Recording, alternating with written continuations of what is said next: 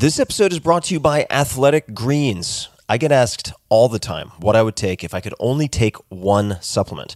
The answer is invariably Athletic Greens. I view it as all-in-one nutritional insurance. I recommended it, in fact, in the 4-Hour Body. This is more than 10 years ago, and I did not get paid to do so. With approximately 75 vitamins, minerals, and whole food sourced ingredients, you'd be very hard-pressed to find a more nutrient-dense and comprehensive formula on the market. It has multivitamins, multi-mineral greens complex, probiotics and prebiotics for gut health, an immunity formula, digestive enzymes, adaptogens, and much more. I usually take it once or twice a day just to make sure I've covered my bases if I missed anything I'm not aware of. Of course, I focus on nutrient-dense meals to begin with. That's the basis. But Athletic Greens makes it easy to get a lot of nutrition when whole foods aren't readily available. From travel packets, I always have them in my bag when I'm zipping around. Right now, Athletic Greens is giving my audience a special offer on top of their all-in-one formula, which is a free vitamin D supplement and 5 free travel packs with your first subscription purchase. Many of us are deficient in vitamin D. I've found that true for myself, which is usually produced in our bodies from sun exposure. So adding a vitamin D supplement to your daily routine is a great option for additional immune support. Support your immunity, gut health, and energy by visiting athleticgreens.com/Tim. You'll receive up to a year's supply of vitamin D and 5 free travel packs with your subscription. Again, that's athleticgreens.com/Tim. This podcast episode is brought to you by Helix Sleep. Sleep is super important to me. In the last few years, I've come to conclude it is the end-all, be-all, that all good things, good mood, good performance, good everything seem to stem from good sleep. So I've tried a lot to optimize it. I've tried pills and potions, all sorts of different mattresses, you name it. And for the last few years, I've been sleeping on a Helix Midnight Luxe mattress. I also have one in the guest bedroom, and feedback from friends has always been fantastic. It's something that they comment on. Helix Sleep has a quiz, takes about 2 minutes to complete, that matches your body type and sleep preferences to the perfect mattress for you. With Helix, there's a specific mattress for each and every body. That is your body, also your taste. So let's say you sleep on your side and like a super soft bed. No problem. Or if you're a back sleeper who likes a mattress that's as firm as a rock, they've got a mattress for you too. Helix was selected as the #1 best overall mattress pick of 2020 by GQ Magazine, Wired, Apartment Therapy, and many others. Just go to helixsleep.com/Tim, take their 2-minute sleep quiz, and they'll match you to a customized mattress that will give you the best sleep of your life. They have a 10-year warranty, and you get to try it out for 100 nights risk-free. They'll even pick it up from you if you don't love it. And now, my dear listeners, Helix is offering up to $200 off of all mattress orders and 2 free pillows at helixsleep.com/Tim. These are not cheap pillows either, so getting 2 for free is an upgraded deal. So that's up to $200 off and 2 free pillows at helixsleep.com/Tim. That's Helix, HELIX, sleep.com/Tim for up to $200 off. So check it out one more time. Helix, HELIX, sleep.com/Tim. Optimal minimal. At this altitude, I can run flat out for a half mile before my hands start shaking. Can I answer your personal question? Now would seem an appropriate time. What if I did the opposite? I'm a cybernetic organism, living tissue over metal endoskeleton. Tim Ferriss Show. Hello, boys and girls, ladies and germs. This is Tim Ferriss, and welcome to another episode of the Tim Ferriss Show. We have had 3 technical failures, but we've made it happen. And this is an improv episode. I'm very excited about it because my friend Chris reached out with many questions about podcasting, good questions. He had already read much of what I had written. He'd listened to several interviews, and this is intended to be an updated guide to all things podcasting. The last time I wrote anything at length about this, I think the Tim Ferriss Show had about 60 or 65 million total downloads. Now it's past 700 million. So the show has grown. A lot has happened. Technologies have, I want to say, developed, not always evolved as we may end up covering. But Chris, why don't you take a moment to tell people who you are? We've known each other now for at least 6 years, maybe closer to 10. I can't really even recall how we first met, but we have a mutual friend in Kevin Rose and many other people. Who are you, Chris? So, hi, everybody. I'm Chris Hutchins. I'm a bit of one of those crazy life hacker optimizers, take it to the extreme sometimes, and I host a podcast, hopefully a soon-to-be award-winning podcast called All the Hacks, where I document my journey to upgrade my life, money, travel, all while spending less and saving more. Outside of that, I'm building new products at Wealthfront.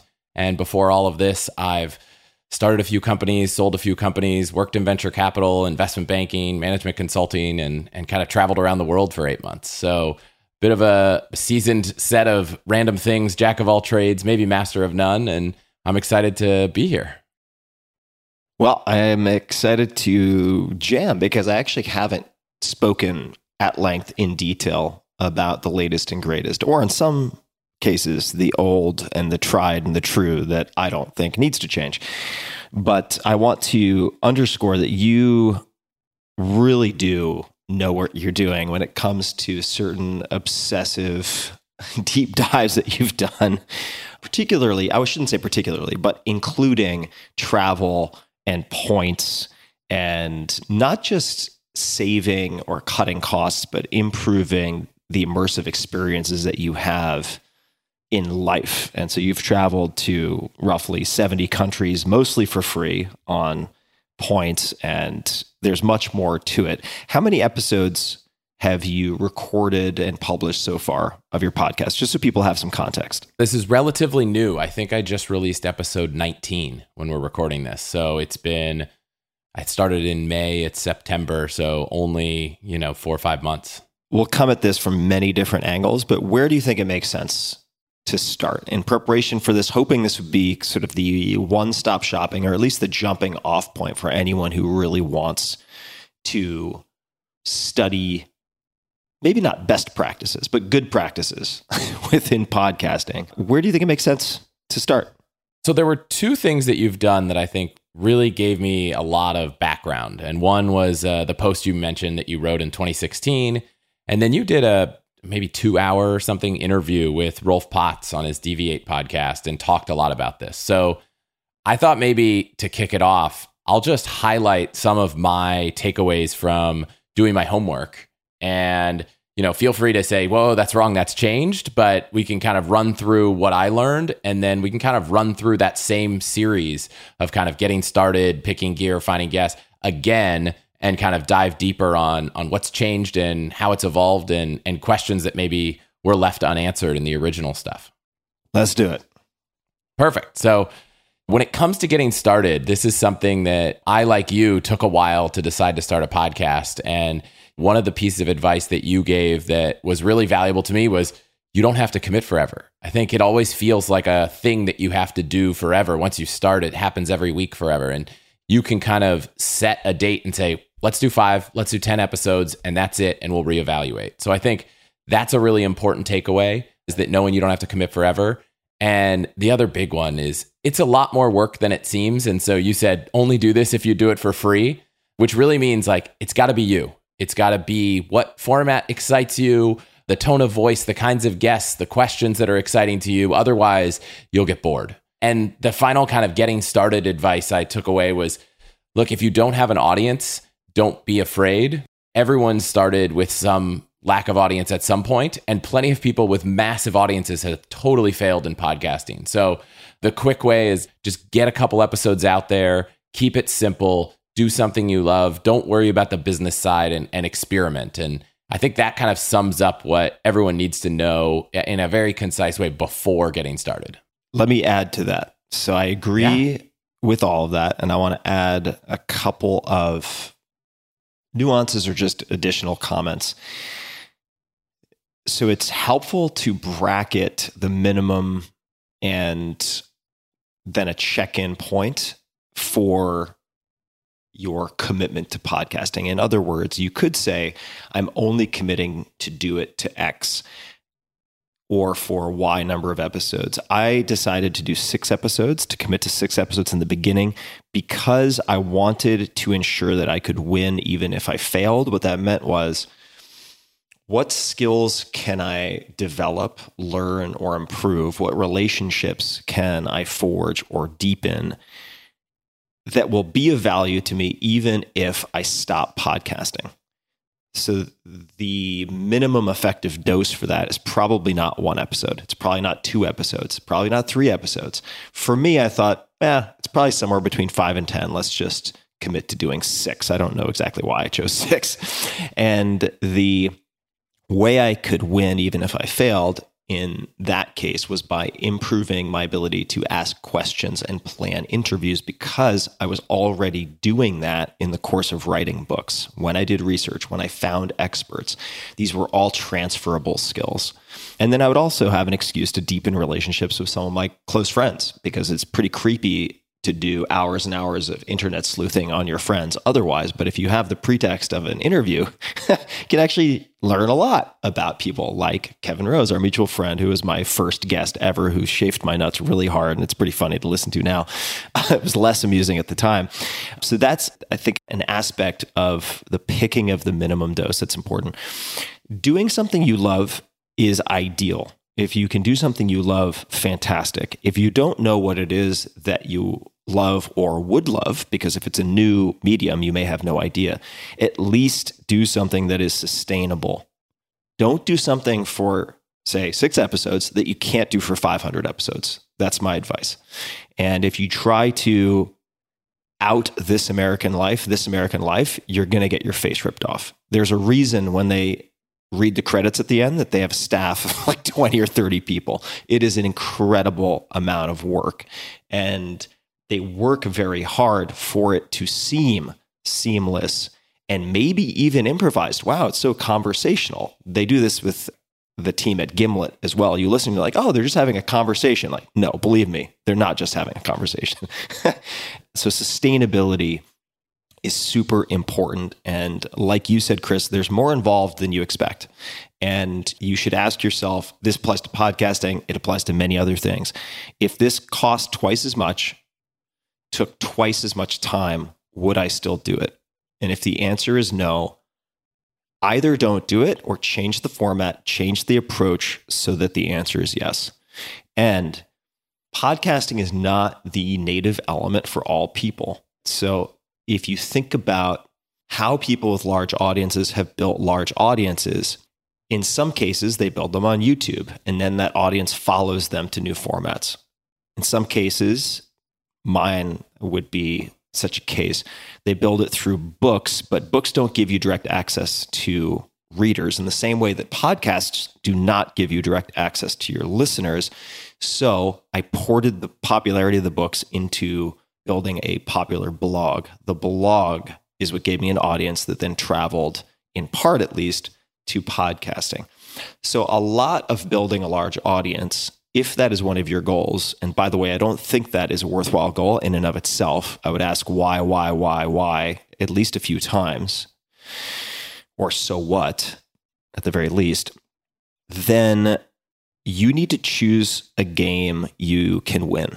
And that requires some self-assessment. But for instance, if you decide you should do podcasting because everyone else is doing podcasting, you are going to be outlasted, outsmarted, outmaneuvered by people who are really, really enthusiastic about the medium, about the format. They're just going to be better and they're going to last longer.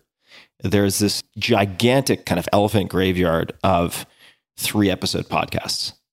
So if you're likely to be a casualty, do something else, pick a different medium. And because I mentioned it, I think at the very head of the show, if I didn't, I should have, we had a number of technical difficulties in getting this show started. We had a number of false starts. We began, sorry to throw you guys under the bus, but you kind of failed us today. Zencastr had a number of issues. Then the plan was to jump to Squadcast, but you have used Riverside.fm.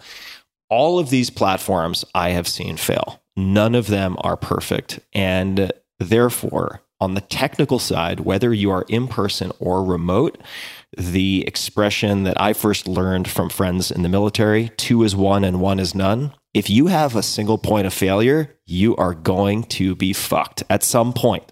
you will have a disaster and it will be a mess. Always have backup options. So in the calendar invite or in the email that was sent to Chris and also in my calendar, there are at least 2 backup options, and both of us are currently recording local backup audio using QuickTime Audio. So those are a few things that I wanted to add. Please continue, Chris. So I do want to talk about gear, but I'll ask one question before, which is in 2017, you said, yeah, it's definitely not too late to start a podcast. But, that was a long time ago. 24% of people had listened to a podcast. Now it's closer to 60. There were a few 100,000 podcasts. Now there's over 2 million. You still think we're early in the days of podcasting and there's lots of opportunity? Or is it too crowded and people should consider new mediums for content? I think it's still super early. I think it's still super, super early. There are some indicators or maybe proxies that you can use for that. The percentage of, say, terrestrial radio or satellite radio advertising dollars that have migrated to podcasting is still extremely low. I don't know what the percentage is, but it's very low, I would anticipate, just based on the types of brands that you see represented. And you can look at other types of media. So based on that alone, I think we are very much in the early days, super, super early days. And that said, we've seen a lot of changes over the last handful of years. If you look at the charts, say on Apple or elsewhere, if you look at Apple, the one-person shops or small team shops like mine are fewer and fewer and far between. Where, let's just say, when I got started in whenever it was, 2014, I think, maybe a little bit earlier, you had Joe Rogan way up at the top, of course. You had Nerdist, you had Mark Maron, you had a handful of others who were constantly in the top 10, top 20 on what was then iTunes. What you see now is professional outfits. You see companies, you see organizations, WNYC, you see Pushkin, which I think does a really nice job. You see actual companies.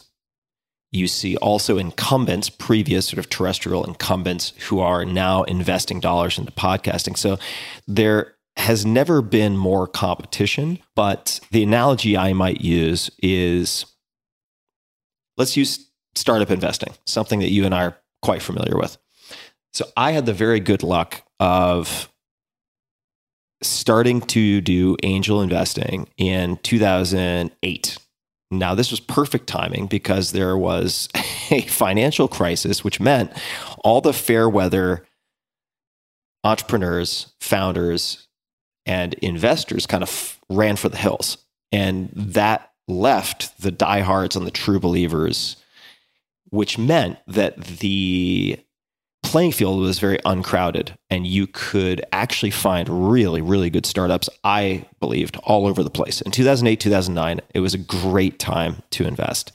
In 2015 or so, I decided to exit stage left, not because there weren't great companies. There were great companies, but it was a lot harder. The deal terms were harder.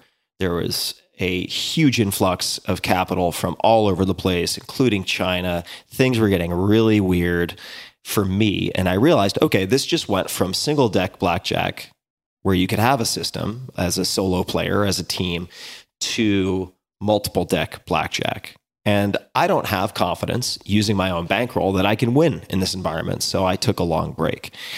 Similarly, you just have to be better now. When I started in 2014, and if you had an existing audience that would travel with you, you could be in the top 20, 30, 40, 50 on then iTunes, now Apple, with relative ease. And you can still do that if you have a massive influx of subscribers over a short period of time. It could be a few days, it could be a week, but you'll fall off. It's simply harder now. So there's all the more reason why you should have confidence that you're going to do this with some degree of dedication to the craft, like you, Chris. You're taking the study of the craft and the practice and the deliberate training, so to speak, very seriously. And you have to have, I think, good reasons for doing it. And a good reason could be, I enjoy doing it. Great. That's a good enough reason. You do not need to be on the charts to have a quote unquote successful podcast, but you have to ask yourself, why am I starting a podcast? Why do I want to start a podcast? So let me ask you that, Chris. Why did you want to start a podcast? Why did you decide to start a podcast? I think two things happened at the same time. So one was I found myself constantly, whether I was with a group of people I knew or didn't know, kind of telling a story about a level of optimization that in the financial travel world that most people hadn't thought about. And I thought, man, I love telling that story to people. Could I tell that story at more scale? Because it seems like it's happening a person at a time. So that was a piece of it. And then the bigger piece was I loved that game. And I knew that the only way I would get better at that game and go deeper at that game was to learn. And there are people out there that know much more about different types of ways to upgrade life, ways to optimize, ways to make more money or save more money or invest better. You know, I was going to find those people and have those conversations anyway, because I was. But I knew that people loved hearing those stories in small groups. And I thought if I had a platform where I could have those conversations and share them, people just like I would see at a dinner table would enjoy listening to them on a run, at home, driving in the car. And so I thought, I'm going to do this anyways. I love doing it. Why not see if other people really do want to listen at scale? And they did. Do you still feel like that is enough? The psychic gratification of sharing what you would have done otherwise? Because the reality is, it is kind of what you would have done otherwise. But the setup and the tech and the microphones and the post-production and everything else involved adds a layer of labor and complexity. So what on top of that, if anything, there doesn't need to be anything extra, but how has your thinking changed on what makes it worthwhile to continue or not? Well, what's interesting is, let's take an episode I did with a writer, Morgan Housel, and it was all about the psychology of money. I'd read the book. I'd been fascinated by it. I had questions I wanted to ask Morgan. I could probably just reach out and say, hey, I'm just a person and I want to learn more about what you wrote. Can we talk? But I'm guessing I would have had better success, which I did, saying, hey, I have this podcast. I want to talk. I want to ask you those questions and share that with my audience. And so having the podcast lets you level up, I believe, the people you can have those conversations with, because there's a reason. It gives a reason to do that. And then as the audience grows, it gives a second reason. So one is you could just reach out and say, can we do a phone call? But, you know, there's at least a reason. And then as the audience grows, there's more. And that, I think, is worth the trade-off of the amount of work you have to put into it. But, you know, you mentioned gear. There's a world where, and I believe you can buy a microphone for under $100 and use a pair of headphones you already own and keep it pretty simple. And I think to your original post and what we talked about earlier, the more simple you make it, the easier it will be to keep going. And the more authentic it will be, which, you know, you may think you want to say something because it's what the audience wants to hear. And there's this weird thing where it's actually just ask what you want. And most people are more engaged by your engagement with a conversation than if you ask a question they want to hear, but you're bored having that conversation. Yeah, absolutely. And just to give people a sense, right now I'm using what I use more or less all of the time for remote recording. And I remotely record, even pre-COVID, probably 80, 90% of my interviews. It allows you to get better guests, by the way, generally speaking. Unless you're the undisputed king of podcasts like Joe Rogan, then you can insist on in-person visits, but very few podcasters have that leverage, and you will sacrifice some guests by having those conditions. So I do everything remotely. It makes my life easier as well. I'm in a farmhouse right now. I've recorded dozens of podcasts here, and I have a Logitech Brio camera, which I do not use all of the time. I very frequently do audio only. We could talk about why I don't do more video. I have an Audio-Technica ATR 2100X, one of the more recent. It might be a 2500, and you have that exact microphone in front of you. This is probably, what would you say, an $80 to $100 microphone that connects to my MacBook Pro. And then I'm using AirPods for in-ear listening. That's it. That is the sum total of hardware that I am using, and we're currently recording on Riverside.fm, which you use. I typically use Zencaster and Squadcast, but all of these things break, so have backup. And if this didn't work, I also have a conference line with no pin that can be set to record. So if my computer broke, I could call Chris on my cell phone and we could record the conversation. I have backups upon backups upon backups. And trust me, at some point, you're going to need it. Is there a point at which you would just reschedule instead of, or how do you think about that? You know, the quality of a conference bridge being maybe not worth doing now and postponing to when your computer worked again? I will reschedule if the connection is really bad or if the audio on the opposite end is very poor. And to try to minimize the likelihood of the audio being poor on the other end, we ship every guest a microphone.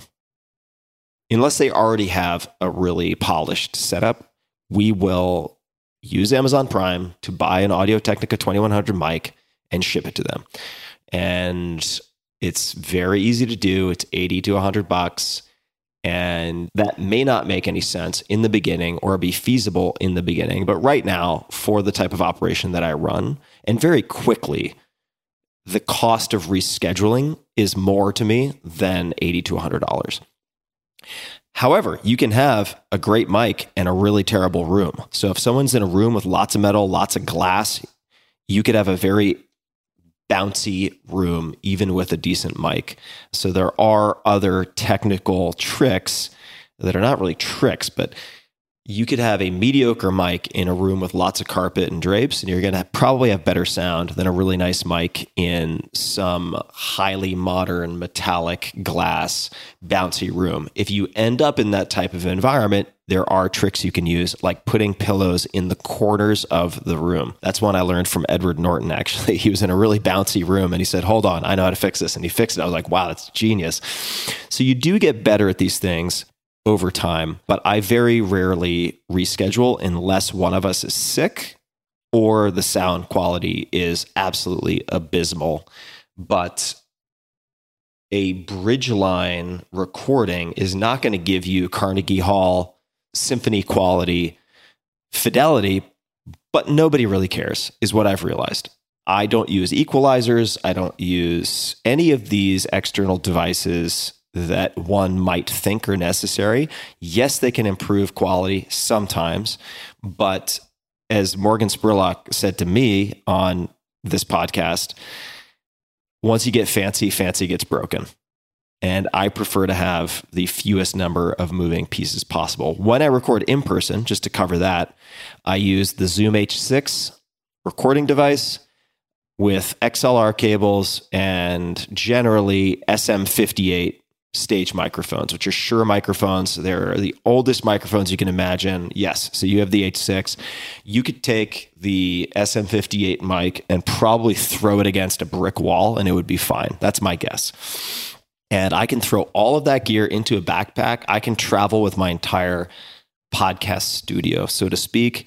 It's been good enough for between 600 and 700 episodes, and I don't have any plans to change. So that is the gear. I use a similar setup, and I would say, I don't know if you know a specific one. You could go listen to the episodes I've done, and one of them, someone had no headphones, no microphone. We were just using a MacBook, and I'd be shocked if someone could actually, that isn't an audio engineer, could go back and pick out which one it is.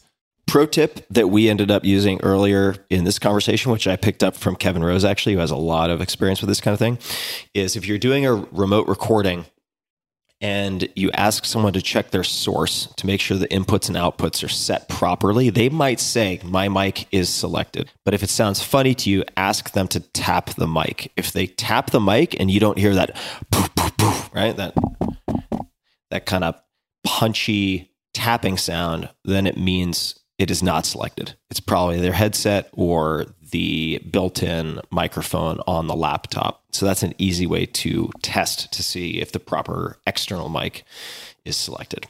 All right. Chris, what else should we cover? So I think we covered gear a lot. One thing you mentioned was video. Early on, your advice to people was don't use video. It makes it easier for guests. You can look at your notes. You said that's evolved a little bit. We're recording video today. How do you think about that differently now? Or do you think about it differently in a way that wouldn't apply to someone else? I record video now if someone wants to record and if I think it will improve the rapport in some fashion. I still frequently record without video because I like to have lots of notes. I do quite a bit of homework. My team does quite a bit of homework for each guest. And I like to have my notes in front of me. And it sometimes can be very distracting if you're having a conversation with someone on video and you're looking off screen like Rain Man.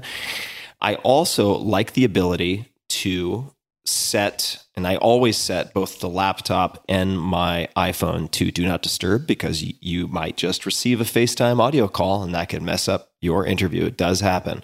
I've seen it. I've experienced it. It's not fun. So do not disturb, do not disturb. But with do not disturb on my iPhone, if I'm not using video, you could also take yourself off video temporarily to do this, or you could tell the guest in advance that if you check your iPhone, you're not checking email, you're Googling something. What will sometimes happen is a guest will say, oh, well, there's a book by so-and-so. It's called this. I can't remember the author name. You can look that up. Or they will say, there are 3 people who are really good at X, Y, and Z. They'll name 2, and then they'll say the second person, I think their first name is Laura or Brian. And you can look it up so you don't have to deal with it in post-production or put it in the show notes. You can look it up on an iPhone and no one who is listening will hear you tap the iPhone, but they will very often hear you tap a laptop. So I use my phone in that way. Now, you could have a production assistant or a producer or an engineer or someone like that who would do this for you, which is what Joe Rogan does, but I don't do that. I have a smaller team. By the way, it works spectacularly well. Now, speaking of Joe, so Joe Rogan is fluent in video. He is absolutely adept and expert and comfortable being in front of the cameras and making really good use of cameras. I think one of the reasons, not the only reason, but one of the major reasons that Joe has become as big as he has is his use of YouTube. I don't know if it's still the second largest search engine in the world, but it is an enormous traffic driver, particularly if you take not just your long form videos and put them online, but create clips as he has through JRE clips and so on. And if you are bringing on guests who are going to be capitalizing on news or who are part of the news themselves, then people will be searching for these sort of temporally relevant topics, whether it's someone who got fired, someone who got in trouble, someone who made a big decision, a CEO who just found themselves in the news. If you do that, you can drive a lot of traffic. I want to produce, for the most part, evergreen episodes that will have very fat tails. They get listened to for years and years and years and don't lose their relevance. That's important to me. And I don't want to immerse myself in the news any more than absolutely necessary. So I don't do that. I also don't think that I am as good on video as Joe. He has a studio. He has a visually interesting environment. He is funny. He's a comedian. He's an entertainer, very smart entertainer, but he's a very, very, very skilled entertainer, and it makes sense. And they have just more production capacity. They've invested more in making that a core component of what they do. I just am not interested enough. Could I make my show bigger? Would it be bigger if I tried to do all of that? I think it would be. But this is an example of knowing where you are strong, knowing where you are perhaps not as strong, and also asking yourself, why am I doing this? Does my show, does the Tim Ferriss Show need to be 2 times bigger, 3 times bigger, 10 times bigger? I can't come up with a really compelling reason for why that's the case. Would I like it to grow? Yes. Do I need it to grow even if it involves doing things I dislike? No, that would be so stupid. It would be so stupid. And I've made that mistake.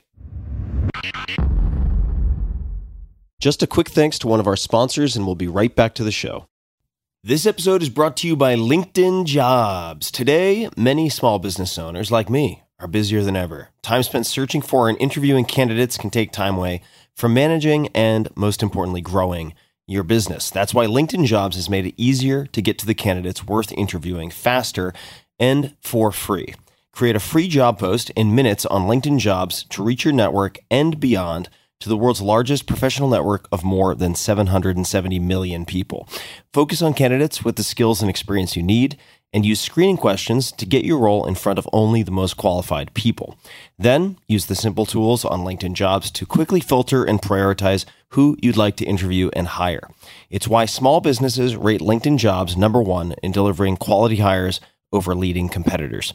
LinkedIn Jobs helps you find the candidates worth interviewing faster. Did you know every week, nearly 40 million job seekers visit LinkedIn? So try it out. Post your job for free at linkedin.com/Tim, T-I-M. That's linkedin.com/Tim to post your job for free. Terms and conditions do apply. You're at a scale now that your show can afford the person to help you prep for guests and that kind of stuff. What do you think about people earlier? I'm at a place right now where I've recorded the video of a lot of my interviews, but I haven't done anything with it yet.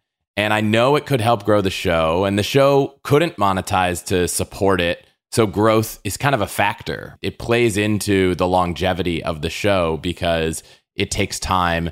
And yes, I would do it for free, but you got bills, people have things they have to do. So if they want to do it more, it does need to grow. Do you think it would be different if your show was smaller and it couldn't afford all of those things? Yeah, well, let me dig into a bunch of pieces of what you just said and ask some follow-up questions. So how different would my operation look if I were just getting started? Well, let's rewind the clock. I can tell you exactly what I did when I got started. I wanted to know how to do everything.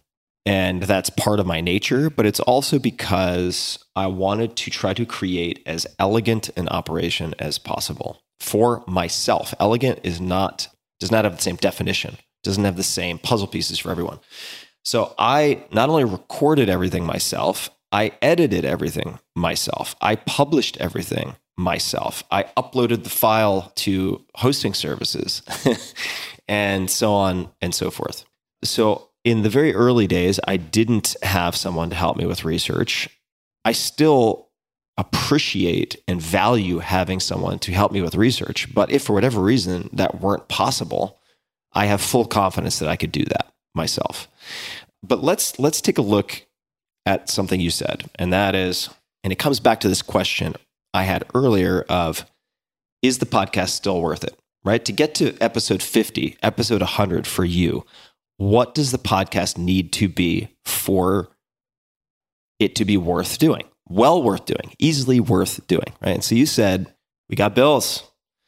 Shit, got bills to pay. Got to keep this ship afloat. Now, I don't have a perfect window into all of your personal finances, but I have on some reasonable authority sufficient belief that you could probably cover your podcasting bills, and I know the costs involved with a lot of podcasting, without having to monetize the show. So it would be nice to monetize the show, but you could make that money in some other way. So let me jump to a point about monetizing that I mentioned, I believe, in that 2016 article, and probably again with Rolf Potts on Deviate. And that is, in the beginning, I did not focus on monetization. Now, it's very easy for someone to say, well, you already had money, therefore your advice doesn't apply to me. Your experience doesn't apply to me. I would discourage you from looking at it with that lens, you meaning the listener, because you can learn something from everyone. And even if their decisions are not the decisions you would make, it's helpful to learn how more experienced people have thought about it. So the way they go about making decisions. I felt, especially since I was doing the editing and so on myself, that any focus on monetization, even if you think it's only going to be 5% of your time, and we can come back to sort of preoccupation versus active time on something, I didn't want anything to distract from my focus on improving my ability to prepare an interview and edit. I wanted to focus on the craft, the product, and that was it. That was to be my real sole focus, which the editing helps with, by the way. The editing forces you to listen to everything really carefully. Not saying everyone should edit their own stuff. I no longer edit my own episodes, but we do get everything transcribed, and we go through and we look at ways to clean up and tighten and possibly cut or rearrange. We do that with a lot of episodes, not all of them. So I didn't focus on or pay attention to monetizing for the first, I don't know. I'd have to go back and somebody could probably confirm this, but who knows, 60, 70, 100 episodes, I'm not even sure. By that point, the downloads were such that I had a broader spectrum of possible sponsors to choose from, and that felt better to me than taking whatever came over the transom early. However, I believe, Chris, one of your questions that you had from me was along the lines of, should I say no to things that come over the transom? So let me take a step back and I will answer that. But how are you thinking about monetizing? Because it is very easy, and I'm not saying this to you, Chris, specifically, but for people to get pulled away from the creative by the siren song, the mesmerizing nature of monetizing, because every time you go on Twitter, there's something trending that's like, here's how much top influencers get paid on Instagram. And you're like, what? $100,000 a post? That's fucking crazy. I want to make $100,000 a post. And then, oh boy, then you're lost. So how are you thinking about monetizing right now? And I should say, Chris is smart. You're smart with your money. You are very deliberate and you've done a lot of homework. You are a student of personal finance and money. But how are you thinking about monetizing and what to do or not do with it? Yeah, so I think I took a similar approach to you, and it was maybe for a slightly, if your reason was to hone the craft, mine was to prove out the longevity. So going to spend any time monetizing your podcast before you realize this is something that I could do for a long time, which you will never know until you do it for at least, you did 6. For me, it probably took 5 or 10, maybe 10 episodes. Until that point, it would have been a complete waste of time to think about monetizing because I didn't know if I was going to do this. And the amount of money you're going to make on a 10 episode podcast is almost nothing. So I said, let's make sure this is something I could do forever before I think about it. Then I thought, okay, let's also make sure that the amount of money it would generate is even worth the effort. Sponsors have reached out and said, oh, we want to advertise on 2 episodes. It's like, okay, but like if I'm going to sell 2 sponsors on a show, 2 episodes at a time, we're talking 50 calls a year to sponsors. And that's just the ones that say yes. So maybe you're doing, 200 calls to try to line sponsors up. That just seemed like a distraction for how much it would make. So I had a similar kind of thought, which is get to a point in time where the amount of money you'd make for the amount of work it would take to bring that money in is worth it. And the only deviation from that was when people cold outreach and say, hey, can we just do this? And it's like, well, now it's no longer work. But even then, I've since decided to say no, not because I think it would ruin the show, but just because I have a list of things that I prioritize. And for me, it's making the content great and finding the people to bring on. If I spend time on anything else, it takes away from that. And that is not yet on autopilot. And I think ultimately that's all that really matters. Like your show's not going to be good if it's not something people enjoy listening to, which is usually a factor of who's talking and how much those people have thought about what they're going to say or at least prepared to have a good conversation. Yeah, I think that makes a whole lot of sense. A couple of thoughts also on monetizing.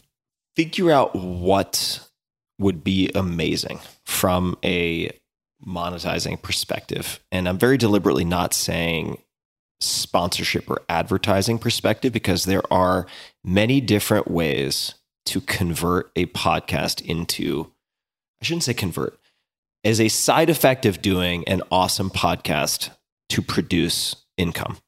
Let's just say you are a high-priced consultant and you don't have any advertising, but you generate clients from the podcast. That would be a somewhat straightforward example. You could have, as many people do, especially in the early days, affiliate relationships, very often the most lucrative of which are going to be with certain types of products, right? Domain services, hosting, etc. They have a very high stickiness with their customers, high level of stickiness, low churn rate, which means high lifetime value. They're willing to pay you quite a bit upfront. But is that what you want?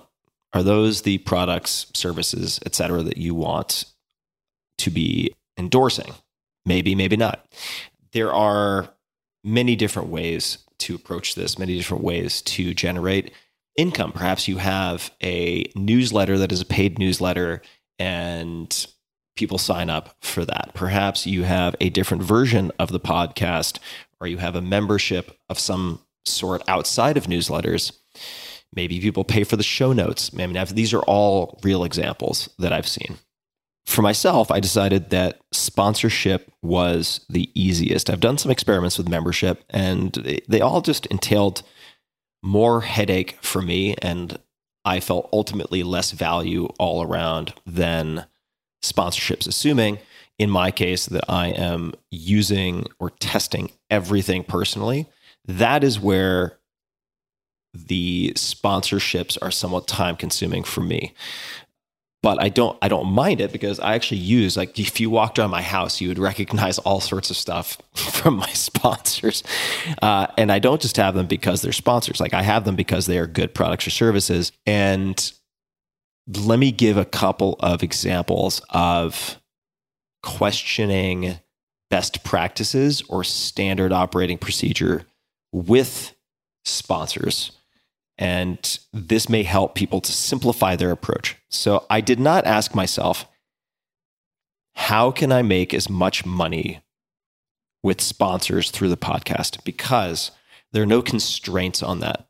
You're not applying constraints in such a way to ensure that your life does not become a miserable existence of just being a piñata for every ask and request of dozens of sponsors, right? As it might be in the example that you gave. That could be a huge pain in the ass. So what constraints could you apply to ensure that it does not become a monster you have to feed or a huge distraction? A very simple constraint that I applied was, A, we're going to have our own insertion order document that is going to be non-negotiable, and everyone is going to prepay for their spots. We will not have any terms. We're not going to have accounts receivable. We're not going to chase people for payment. Everybody is going to pay up front. And what do you think the response was from sponsors initially? The response was, what the fuck are you talking about? We get terms from everyone. That's how this is done. And I said, that's fine. We don't have to work together. This is just what allows me and my tiny team to remain sane. So if it's not worth it, it's not worth it. I totally understand. Let me get back to work and make the podcast so good that there will be at least a few sponsors who are going to say, you know what? Fuck it. We will pay you up front. And that is something we have stuck to. And I cannot tell you how much that has simplified our lives and our operations. It also acts as a litmus test for commitment from sponsors.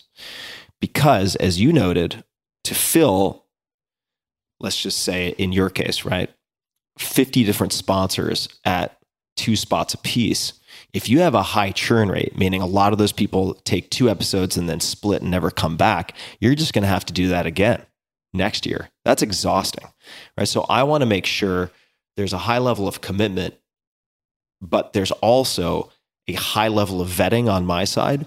Therefore, a high probability that the product and the company will do really, really well on the podcast, because I don't want them to do 2 or 3 spots.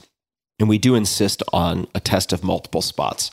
I'm not sure if it's 2 right now. It might be 3. And my podcast is expensive. Very, very, very expensive. I mean, it's a premium podcast. I want them to spend millions of dollars on the podcast over a long period of time. So everything is geared towards that because it just simplifies everything for everyone. But the point I wanted to make is question best practices. And if you are not in a position to question best practices, your product isn't good enough, or you just don't have enough leverage for some reason. And you should take a very close look at those reasons. But it doesn't hurt to ask. For instance, what does almost 99% of authors out there do? They publish a book in hardcover. 6 to 9 months later, the book comes out in paperback and they hit the press junket once again and they go on tour to announce the launch of paperback. None of my books have ever gone to paperback. Why is that, Tim Ferriss? I'll tell you. It's because, and the numbers vary, but not by that much. Let's say that you're getting a 12% royalty on your hardcover book. Paperback royalty is probably going to be 6%, 6.5%. So broadly speaking, paperback royalties you'll get paid 50% of what you're currently earning per book by going to paperback. What does that mean? That means you have to sell twice as many books to make the same amount of money. I'm skipping over some specifics here, but more or less, you have to sell twice as many books to make what you are making right now. What is the benefit to the reader of this? Well, we live in a world with audio, with Kindle, and the benefit to the customer, we also have libraries where you can get e-format for free oftentimes. And actually, I learned of a very cool, I think it was a Chrome extension on your podcast, in fact, about this. The benefit to the consumer used to be they could save whatever it might be, $5 on cover price. With Amazon, which is generally selling at often close to wholesale prices, that benefit just no longer exists. So for a marginal to non-existent benefit to the end reader, you are going to voluntarily cut your royalties in half, which means you have to sell twice as many books to earn the same amount per year. That made no sense to me. So I've never done it. And to their credit, my publishers early on were open to this logic for staying in hardcover. And it worked out really, really well. I did not have a lot of leverage in the beginning, right? I did not have sort of Tim Ferriss and marquee lights as people or some people perceive it today. I simply laid out the logic, right? So really question what you have to do because sometimes those best practices make no sense whatsoever.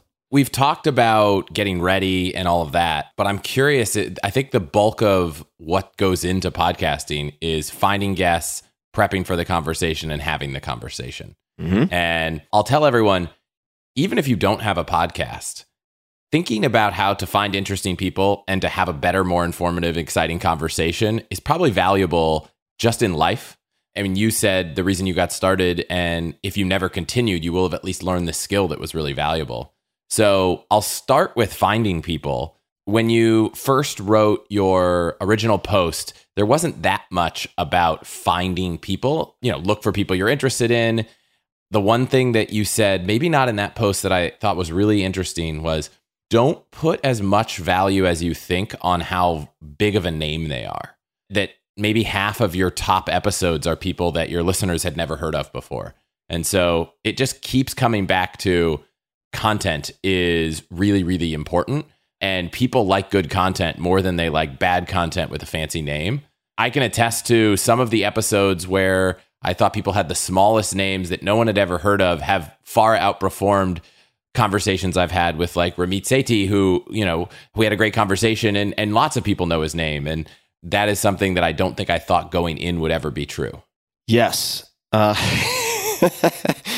Why, yes. Let's jump in. So this comes back to the initial question of why do you want to do a podcast? And maybe it should be framed differently. What is so compelling about this that you're going to want to do 100 episodes of this podcast? Maybe that's the question. What is so compelling about this that you will be so thrilled about doing 100 episodes of this podcast that you would pay, not get paid, but you would pay to do this podcast? Chances are the answer is not banging your head against a wall trying to get through a phalanx of publicists and lawyers and managers and getting the runaround from like Hollywood entourage for a year to get a guest.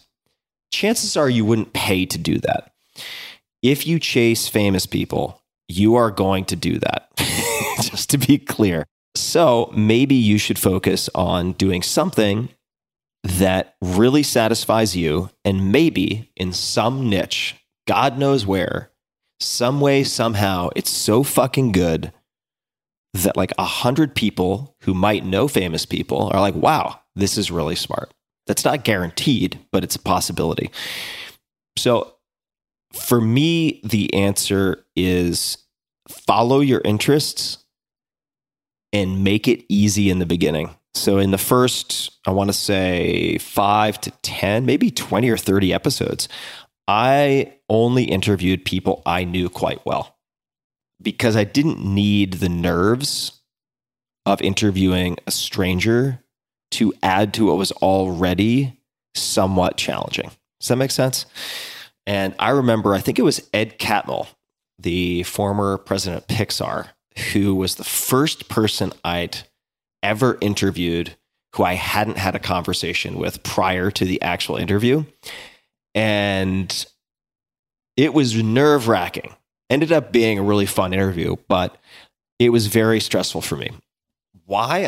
I couldn't really pinpoint because I talk to strangers all the time. And that's certainly true with the books, but it felt different. So make it as easy as possible in the beginning. Stack the deck so that you can win in the beginning. And for me, that meant doing it with friends. In terms of finding guests, there are as many ways as you could imagine, and probably more than you could imagine. But the focus of the show will direct how you search. So in my case, the Tim Ferriss Show has always been about world-class performers in different disciplines and trying to tease out the habits, routines, favorite books, etc., that make them tick or that they think might contribute to making them good at what they do. Frameworks, decisions, thought process, all of that. Turns out that's very, very broad. So I have some people on the docket, like I think it's a violin assessor, like evaluator, like someone who assesses and rehabilitates, multi-million-dollar violins. I can tell you with great confidence that does not have a large built-in audience. Right? But it's interesting to me. And I also think about which guests will care enough to bring their A game.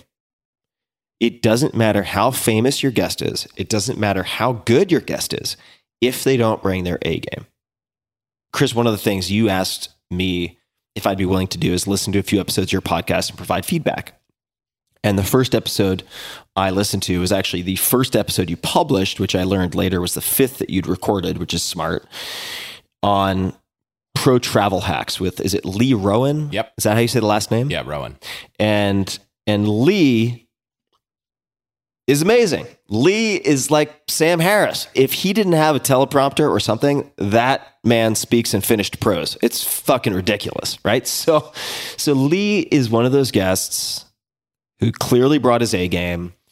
And I thought you did a very good job in the interview. And it's an area where you have a lot of domain expertise. But honestly, you could have been making like zoo animal noises and he could have just run and it would have been an incredible interview / monologue. Do you know what I mean? Yeah. If you were just like, I'm going to give you words that I pull out of this hat and I want you to riff for 5 minutes.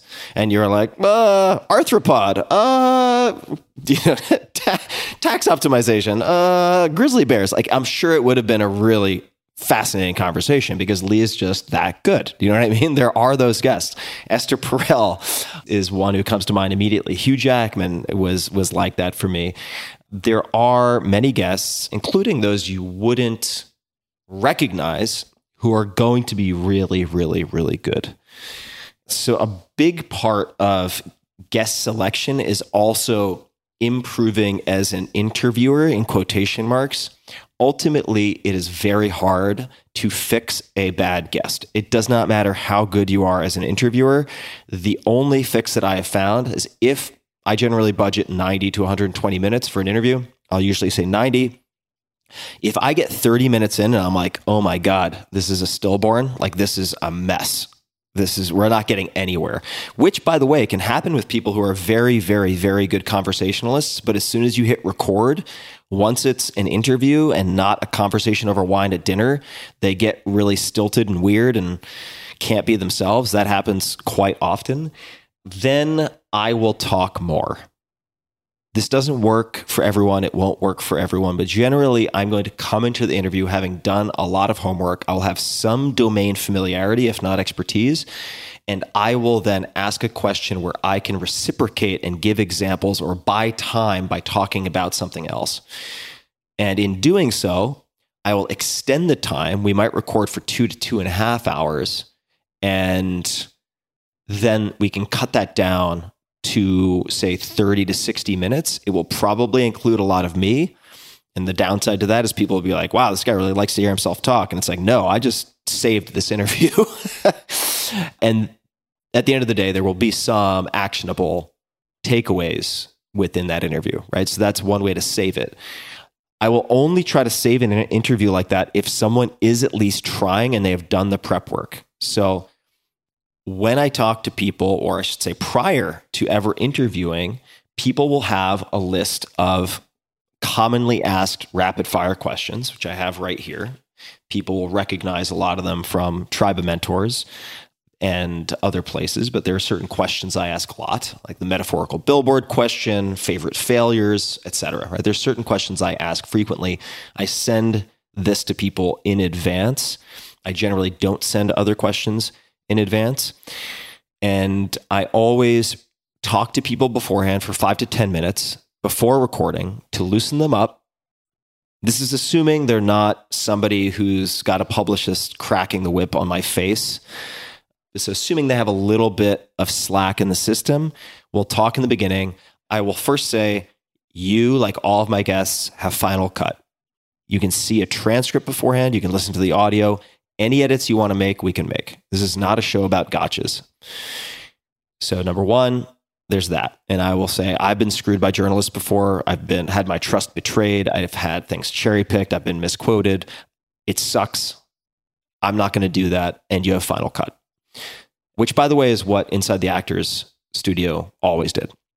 And what you might have seen on TV for those episodes, 45 minutes, an hour, was actually several hours of recording. They would cut down substantially. So I'll do that first. And in the, say, warm-up calisthenics, I will always ask someone, what would make this interview a home run? When you look back 3-6 months from now, what would make this an absolute home run? Where when people ask you, what are your favorite 2 or 3 interviews? This is one of those 2 or 3. And people are almost always surprised when I ask that, because it's never asked. And I'll tell them, because that can inform how I try to steer the conversation. It will also inform how we promote the episode. So let me know if you have an answer. And if not, if you have an answer later, we can try to customize things. I will also ask them, is there anything you absolutely don't want to talk about? Or something that you're really sick of talking about that you just don't want to rehash? I will ask that. And by the time you ask these questions, or these types of questions, A, someone is warmed up a little bit. B, they will think to themselves, okay, wow, this guy's really put some thought into this, is aware that I'm coming into this with certain goals and hopes or fears, and this is not his first rodeo. And what I'll also then tell people is, we can always cut things later, but we can't put interesting things in. So feel free to curse, be yourself, like let it all hang out. We can always cut things later, but we can't put it in. We can't put the fun in. So go crazy, and we can always cut. I would say out of whatever it is now, 600 to 700 episodes, less than 3% of the guests ever ask to see the audio or transcript. It's very uncommon, but I will take notes as we talk. And if someone, say, mentions something like a lawsuit, which might be legally complicated for them, were it broadcast to millions of people or just made public to, honestly, an audience of 100 people, or if they mention, say, details about their family or where they live, or they say, let me give out my email address, I will flag all of those things and I will talk to them afterwards and say, do you want to keep this in? Are you sure you want to keep this in? I would suggest you cut this, ... to look out for them also. And then my team will also listen to things and review transcripts to try to identify other things that should be cut. Twitter is an excellent way to source guests, to come back to that question you asked so long ago. Twitter is an excellent way to find guests, although part of my feedback to you on your podcast is you mentioned Twitter a lot, and Twitter is a very, even though it's expanded a lot, and I'm sure it rankles Twitter to death, that Donald Trump kind of saved Twitter. How funny is that? It's still a very tech-centric environment. And so I would suggest to you that you drive people to the website and preferably some type of newsletter so that you have the ability to communicate directly with your listeners. Podcasting is still largely a black box. It's very difficult to get good analytics. This is also why it's very difficult for me to give growth advice, because it's very difficult to confirm attribution for different types of organic or paid acquisition or PR. It's incredibly difficult. We can talk about growth. I'm happy to talk about it. But the reason Twitter works specifically for guest recruitment is probably similar to how you could use other platforms, but my other platforms are completely deluged. For instance, maybe you could use Instagram DMs for this, but because I'm flooded by DMs and anyone apparently can send me a DM on Instagram, I can't use it. There's too much noise, not enough signal, so it's an unusable tool for me. But on Twitter, if you follow someone and then you like something of theirs and then you retweet, and it's a lot easier if you have a verified account, of course, to get someone's attention. But if you follow them, like something, retweet something, maybe reply to something of theirs, and kind of do it all at once so that you occupy more of their timeline if they're looking at replies and things like this. If they follow you, you can DM them. And if you DM them and connect with them, you can do so without having any of their contact information. You don't have their email address. You don't have their phone number. If they dislike you, they can block you. In other words, they don't have the same fear factor associated with you having a direct line to them in any fashion. So for Tribe of Mentors, as an example, the book, there were 100, maybe 120 people who answered many of the common questions from the podcast. And the way I connected with Ben Stiller and dozens of the larger celebrities, better known figures, was through Twitter. That is how I made contact with them. It is also a very good way to make contact with well-known people, or even if they're not well-known, difficult to reach people, and to circumvent around their multiple layers of entourage. Because if you email an agent or a manager, just get ready for the merry-go-round of bullshit to start. And there are some great agents and managers out there. I don't want to imply that there aren't, but if you're dealing with anything related to Hollywood, 9 times out of 10, you are just going to get this incredible runaround dance that can last forever.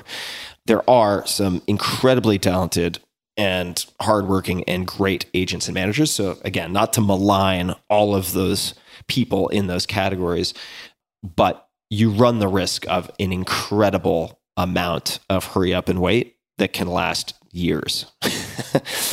Even at this point, for me, by the way, that is true. Do you think if you had their email, you would use it over Twitter, or is it you think Twitter is a better medium? It might be better. It may be less crowded. It depends entirely on how many people they follow. Yeah. So it depends a lot.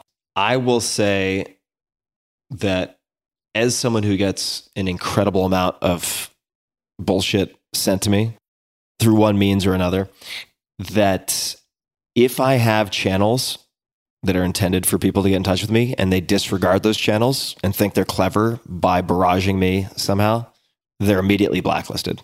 And most people, if they do get a random email from you, what I would suggest, if you're going to take that approach, that you indicate in the email how you got their email address.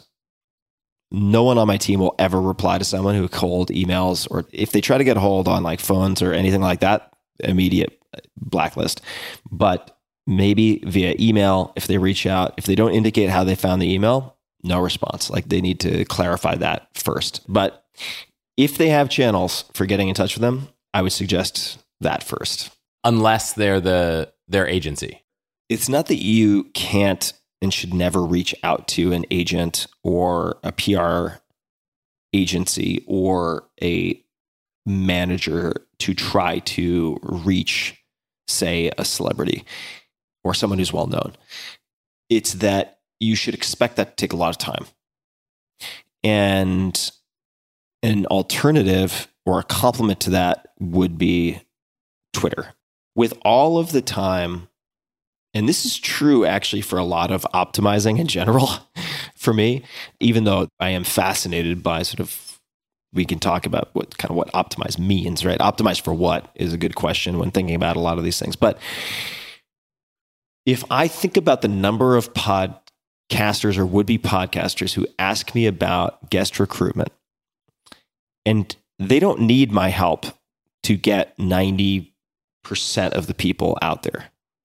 So really the question is, how do I get guests who are hard to reach? That's the question.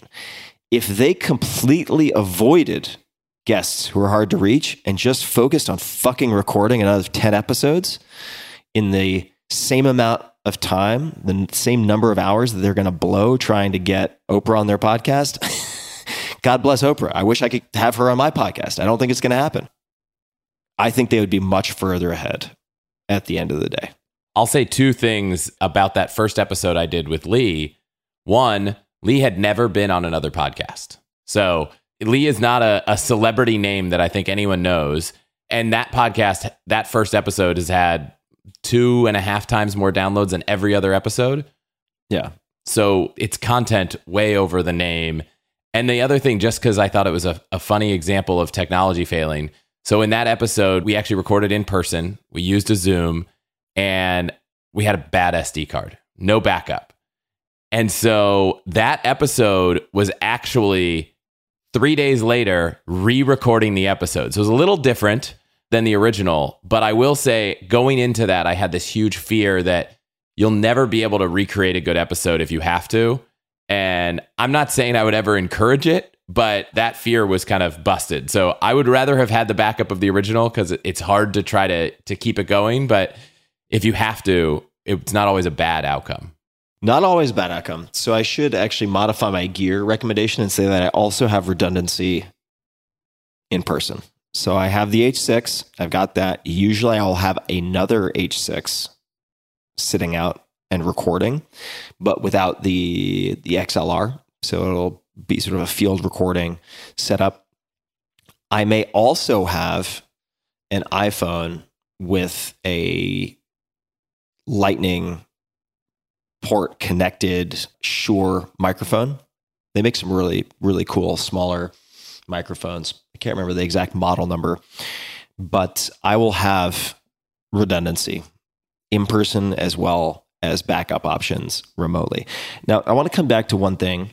And for those people who want to find this episode, we'll link to it in the show notes, obviously, for the Pro Travel Hacks, episode number 1 of all the hacks.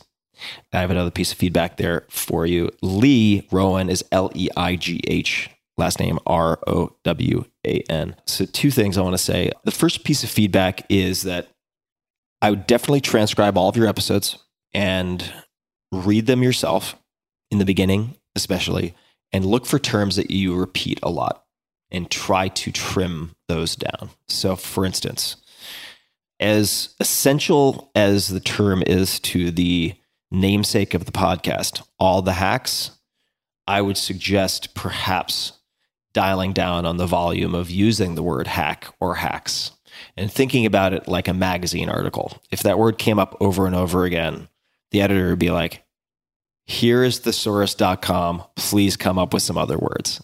So on the audio side, I think it's very similar. And we all have these tics. We all have tics. And I remember actually after the Ed Catmull episode, oh, this is terrible. I looked on social to see what type of feedback there might be. And I saw many tweets with MMM ... MMM ... You're driving me fucking crazy. And it turned out I was so nervous that every time he said something interesting about like some cave creature, and it was just cringeworthy to listen to. I had no awareness that I was doing it. And there are other words, pet phrases, etc., that in any given interview, I might repeat way too many times. So keep an eye out for that. The other way that I used transcripts early on, and one of your questions for me has been, how have you honed your interviewing skills? Do you ask friends, mentors to listen to episodes and give feedback? Do you re-listen to your own episodes? Let me answer those specifically, and then I'll come back to how I use the transcript. Do I re-listen to my own episodes? No, I don't. I read the transcripts because it is more painfully obvious what you need to change. You can get away with things in conversation that work and can work really well. There is no one good style of interviewing or one great style of conversation. There are many, many ways to do this and many ways to play this game. So I don't think it makes any sense for everyone to emulate one particular interviewer or style of interviewing. However, reading the transcript will make you acutely aware of any repetition, verbal tics, things like that. So I do not listen to them unless I'm checking audio quality, which I used to do, of course, but these days I have a team to help with that. And by team, I mean a contracted post-production sound engineer. This is not, I have 2 full-time employees for everything that I do in my life, just to give people an idea of how small my team is. Do I ask friends or mentors to listen? Sometimes I do, but in the beginning, if I did that, and this is true with asking friends for feedback on writing as well, I don't think it's very high yield, very helpful, and certainly I think it's quite frustrating for the friends you're asking for advice if you just say, give me feedback. I don't think that's specific enough. So in the case of writing, what I would do and still do, if I'm writing a book, I split up chapters which are intended to mostly be self-sufficient. They're kind of modular in that way. They're like feature magazine articles, the chapters. And I will send, say, a single chapter to 3 or 4 friends. Ideally, they are writers or lawyers, or they've gone to law school. This is for writing, although it can apply to audio as well. The reason for that is that both writers and people who have reviewed documents or learned to use a legal eye for reviewing text have a keen eye for ambiguity. They have a keen eye for anything superfluous that you just do not need, that should be cut or can be cut. They have very, very sharp observation with respect to that. So they make good proofreaders in my experience. And I will say, among other things, please read this. And if anything is confusing, please note that. You can love it, you can hate it. I'm fine with either of those, but if it's confusing, it's no good for anyone. So if anything's confusing, please note. If your mind starts to wander, please note where that is. If your mind starts to wander, it means it's dragging. So I listened to a few of your episodes. There were a few points where I was going on a hike. Like there were points when I was totally immersed in the audio, and then there were points where I'm like, a squirrel, trees, a bird, a butterfly, which is fine because I'm on a hike, but your intention, I assume, is to captivate me with the audio. And there are points where my mind started to wander. So you can ask someone to indicate, like, if your mind starts to wander, indicate the time code. Make sure you use the same application for the time code because it can vary from application to application. So if you're using Overcast, use Overcast. If it's Pocket Casts, use Pocket Casts. If it's Spotify, use Spotify, but have everyone use the same app. Okay. In addition to that, I will say if you could only keep 20%, if I were going to cut 80% of this interview, which 20% should I keep? And would you cut it? Hold on one second. I'll get to that. Then conversely, and you don't have to use both of these, but I would say if I had to cut 20%, which 20% would I cut? I actually like that question more, but I do ask both for different reasons. Because if I give it to 4 people, if one person loves a section and 3 other people say cut it, I will keep it.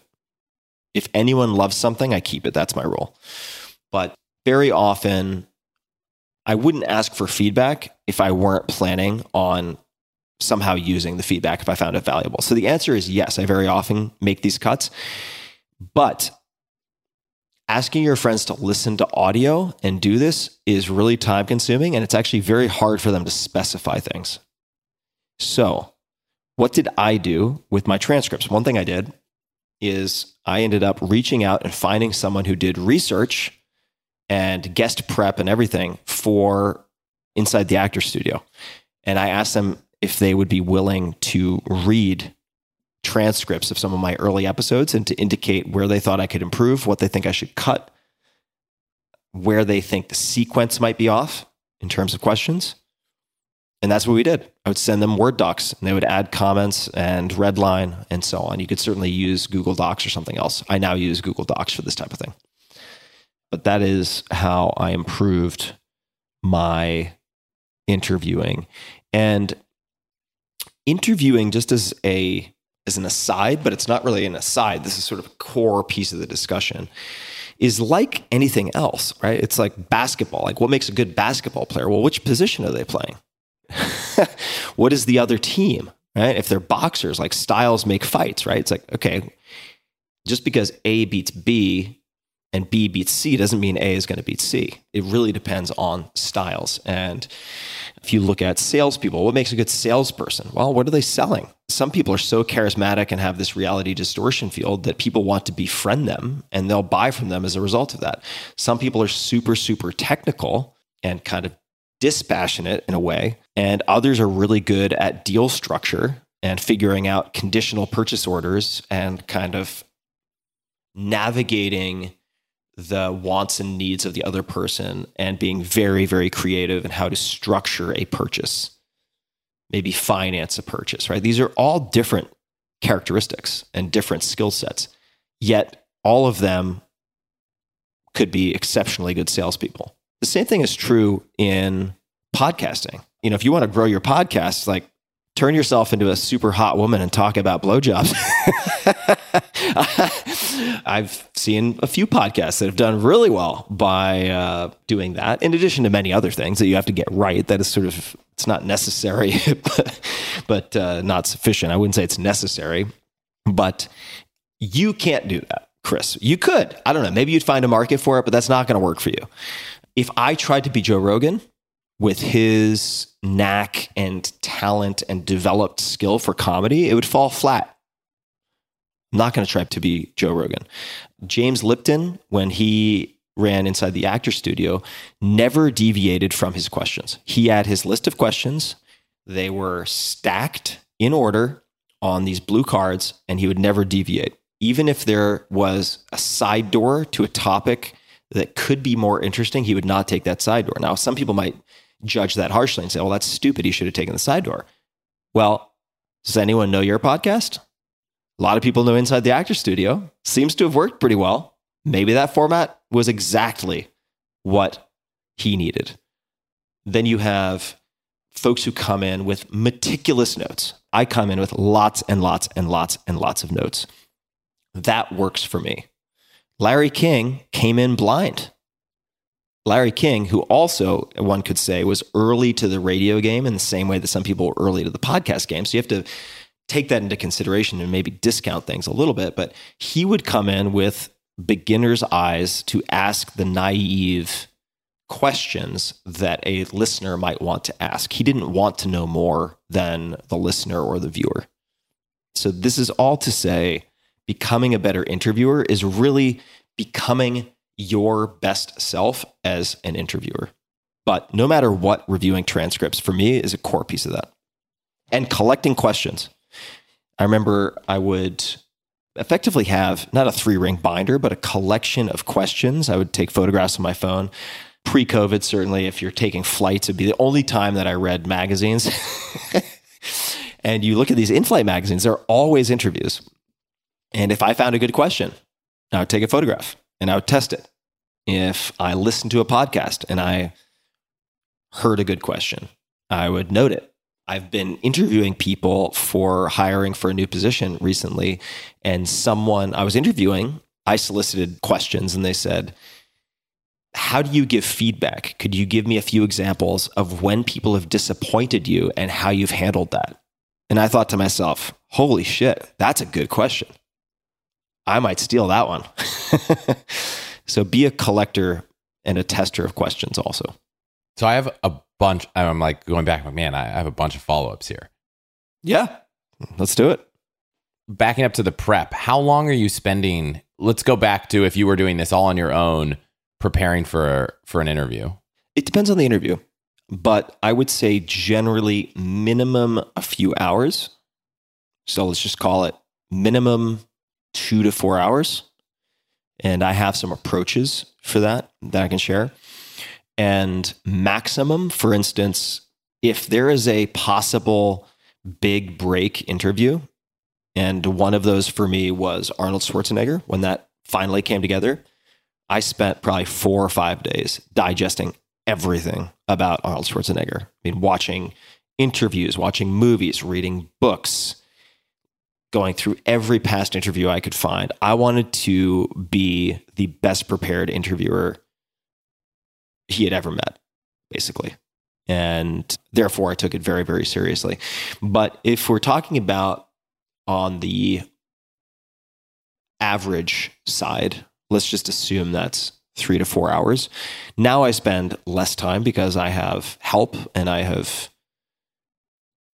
cultivated a system and also improved the system with the input of team members, how to prepare research documents. I would say 2 to 4 hours. I will also ask guests to send their favorite 2 to 3 long form interviews. I will ask them, and not all guests are keen to do this, but some are very keen, for exploratory topics or questions that they think could be fun for us and the audience, and anything else that they would like to send. So I open that door, and all of those things are received typically weeks or months in advance, because the editorial calendar is built out quite far in advance. At least these days, it is. If you're doing prep from scratch, if the person has a Wikipedia page, I look for the strangest or most esoteric / tiny unusual mention in Wikipedia, and I do a deep dive on that point. And I go into the citations. I will certainly look at social. This is important because, for instance, in between the time that you book a guest and you record, they could have a family member die. They could have any number of things happen. They could have some type of disaster in the press. You want to be aware of what is going on. So I don't spend a lot of time on social, but I will check in and go back at least a month or two to ensure that I have a basic understanding of what is on their minds and hearts. That doesn't take very long. I would say that's less than 30 minutes. So you have Wikipedia and then long form interviews. So I will look at print. I will start print, meaning text, long form text interviews. I will look at the interviews that they've sent. And that helps me in a number of different ways. It shows me where they're good. It shows me where they stall out or don't have answers. It also helps me to gather what I consider greatest hits stories.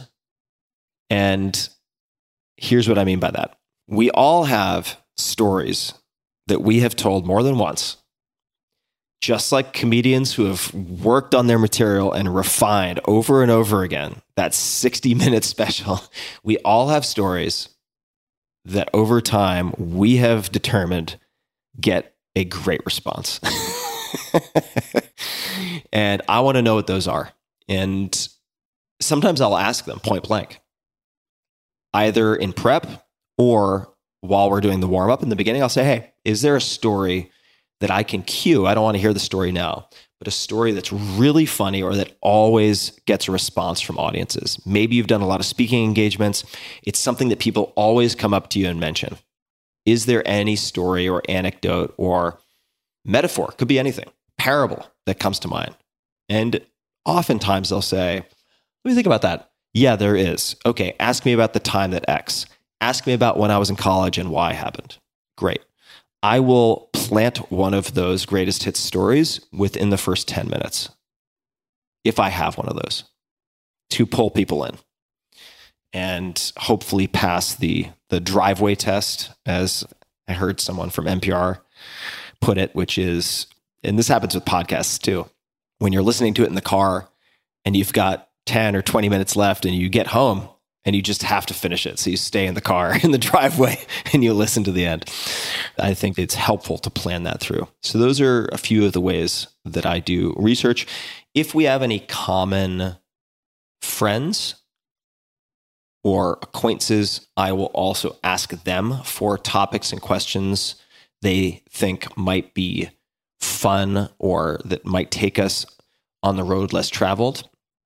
And I used to do this more than I do now, but I will sometimes post it to social and ask what types of questions people would love me to ask. Given the size of my audience on social now, that makes less and less sense because it's very hard to filter, very hard to gather them. I will sometimes do that, but not terribly often.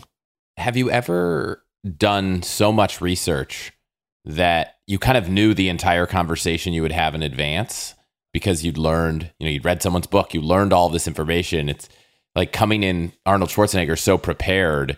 There are probably things that you wanted to talk about that you knew the answers to, but how did that go? Because now it's not as engaging because you know the answers. Yeah, I will always leave lots of virgin territory. So I will have some familiarity, not with all guests, but some with greatest hits stories. So I'll plant a few of those. But generally speaking, my interviews are going to be at least 90 minutes. That will be maximum 5 to 20 minutes of the conversation. There may also be things that they've talked about, but there's some aspect that was left out, and I'll ask about that. So my rule, or one of the fundamental precepts of how I approach podcasting, is if it's interesting to you, it will be interesting to other people. You can't fucking fake it. People can smell it out. It's like dogs can smell fear. Audiences know when you are stoked, and audiences know when you're faking it. So you got to make the interviews interesting for yourself. Even if it gets into some really strange topics that are going to appeal to a very small percentage of your audience, doesn't matter. You got to include it. And you can always cut it out later, but you got to make it interesting for yourself. So in the case of Schwarzenegger, yes, I had consumed vast quantities of interviews and footage and commentary and so on related to Arnold, but he has decades of time on this planet, and there is a lot that is not covered. So it was easy for me to weave in questions that would take us to unexplored areas. That was very, very easy. I'll also say, do not get too attached to your research in the sense that 90 minutes goes very, very quickly. I mean, we've been recording for more than 90 minutes now. 90 minutes goes very quickly. So if you have tons of research in front of you, pick the 5 to 7 questions you most want to get answered. That is for 90 minutes. Keep in mind, because I want the freedom and the slack to explore side doors. And we may end up scrapping all the research that I've done and save it for a round 2, which is something I do quite a lot. And then I'll circle the things that we didn't get to with a highlighter and put R2 on them, take photographs, put it into Evernote, and I share that with my team. And I'm like, this is what we'll use for a round 2. Don't be attached to finishing all of your questions. And very often what I will do to try to limit the impulse to do that is I will block an interview into sections. I don't do this always, but sometimes to let a guest know what is coming. I will say for the first 30 minutes, we're going to bounce all over the place. It's going to be background, personal story, etc. And I always ask them for specifics and examples. High concept, abstract stuff bores the shit out of audiences. It bores the shit out of me. There can be some high concept stuff, but we need real examples, real details, and so on. If someone's not willing to do that, by the way, I will sometimes not publish the audio. So if they don't bring their A game, if they're not playing to win and really doing the prep, I don't feel obligated to publish. That happens very rarely, but I'd say around a dozen interviews I haven't published. Like if they're not actually trying, if they're not attempting to do what will appeal to the audience, I'm not going to publish. Are you direct with them in your telling them why you didn't publish? Sometimes, yeah. Sometimes you just lose the audio. Yeah, exactly. I mean, I wish I could tell you that I'm always 100% honest about that, but sometimes, especially in the early days, I was not confident or comfortable enough to do that. So there was a lot of audio that just vanished into the cloud. Hard to explain, but it happens. And sometimes there would be a make good on that. So let's say they have an excellent book, but the interview was just terrible. Then I might offer to take an excerpt from the book from a particularly good chapter, put it on the blog, and then use that as a way to assist in some fashion. One of the questions that you had, and don't lose track of your follow-up questions, but one of the questions you had is, do I read the books? These days, no. And in fact, I get sent and have been sent. There was a point where I was getting sent 50 plus books a week from publishers. By the way, never signed up for these lists, never asked for them. So if any publishers are listening, please take me off your lists. I'm going to start putting specific names on the sort of public hall of shame for spamming me with physical books. You're killing trees. You're causing the decline of our earth unnecessarily with books that I'm just going to give away. Stop it. Stop doing it. Take me off your lists. But the point is, I was getting 50 plus books a week, and that's just untenable. I can't. Even the books from friends or acquaintances, if you consider the hundreds of people I've had on the podcast and the many people that I know and have met over the years, it's physically impossible for me to read these books. And I don't want to have to pick and choose. So I actually put up, people can see it at tim.blog/new books. It is the one decision that removes 1,000 decisions. There's a blog post about that. And one of the policies is I will not read the books beforehand. I'm only reading old books, meaning books that have not been published in this year. So I don't do that. However, you can ask the publicist or the author to send you some high-level concepts or a 1 or 2 pager if they're using that for interviews and so on. You can have them do that. But I do not read books in advance. There have been cases where I've read the book in preparation, like in Arnold Schwarzenegger's case, or if the authors are authors I've followed for a long time, like Walter Isaacson, for instance, who's written incredible biographies of Benjamin Franklin and Da Vinci and so on. Then I will read the books, but it's quite rare, especially in the last 2 years. But in the beginning, yes. Look, you got to earn the quality of the output in your interviews. And if reading is going to help, then do it. Because in the beginning, you're not going to be getting sent 50 books a week. You may have slack in the system to do that. What other questions or topics? In the beginning, did you ever, as I've even found myself, as your interview skills get better and better, it's easier and easier. But in the beginning, did you ever just take a pause in an interview and say, let me just take a minute to really like regroup and replan where this is going to go? Maybe you don't tell them exactly why, but what kind of things might we have found on the chopping floor? I will always tell people in advance that they should feel free to take a water break or a bathroom break, and that they can also restate anything. So if they get 2 sentences into a story and they're like, this isn't that good, I want to start over, they can just say that. Let me just start that over. Take 2 seconds of silence, start over, then we can clean it up. That also gives me the ability, and I'll say this, I may need a water break or a bathroom break. that gives me the ability, if I need a breather, water, bathroom, or just to clear my head and figure out where is this going, where do I want to take this, then I'll do that. But my episodes are, generally speaking, minimally edited, very minimally edited. Although the number of ticks will determine how much editing.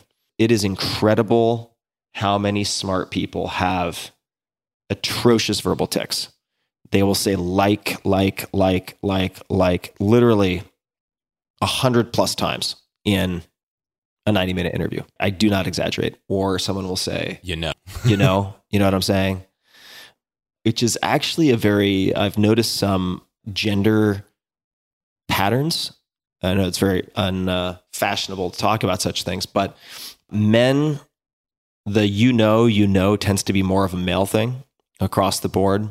And like, a lot of men say like, but it's especially noticeable for a lot of women, a lot of female guests. It's kind of interesting that the tics seem to skew in different genders in different directions. So,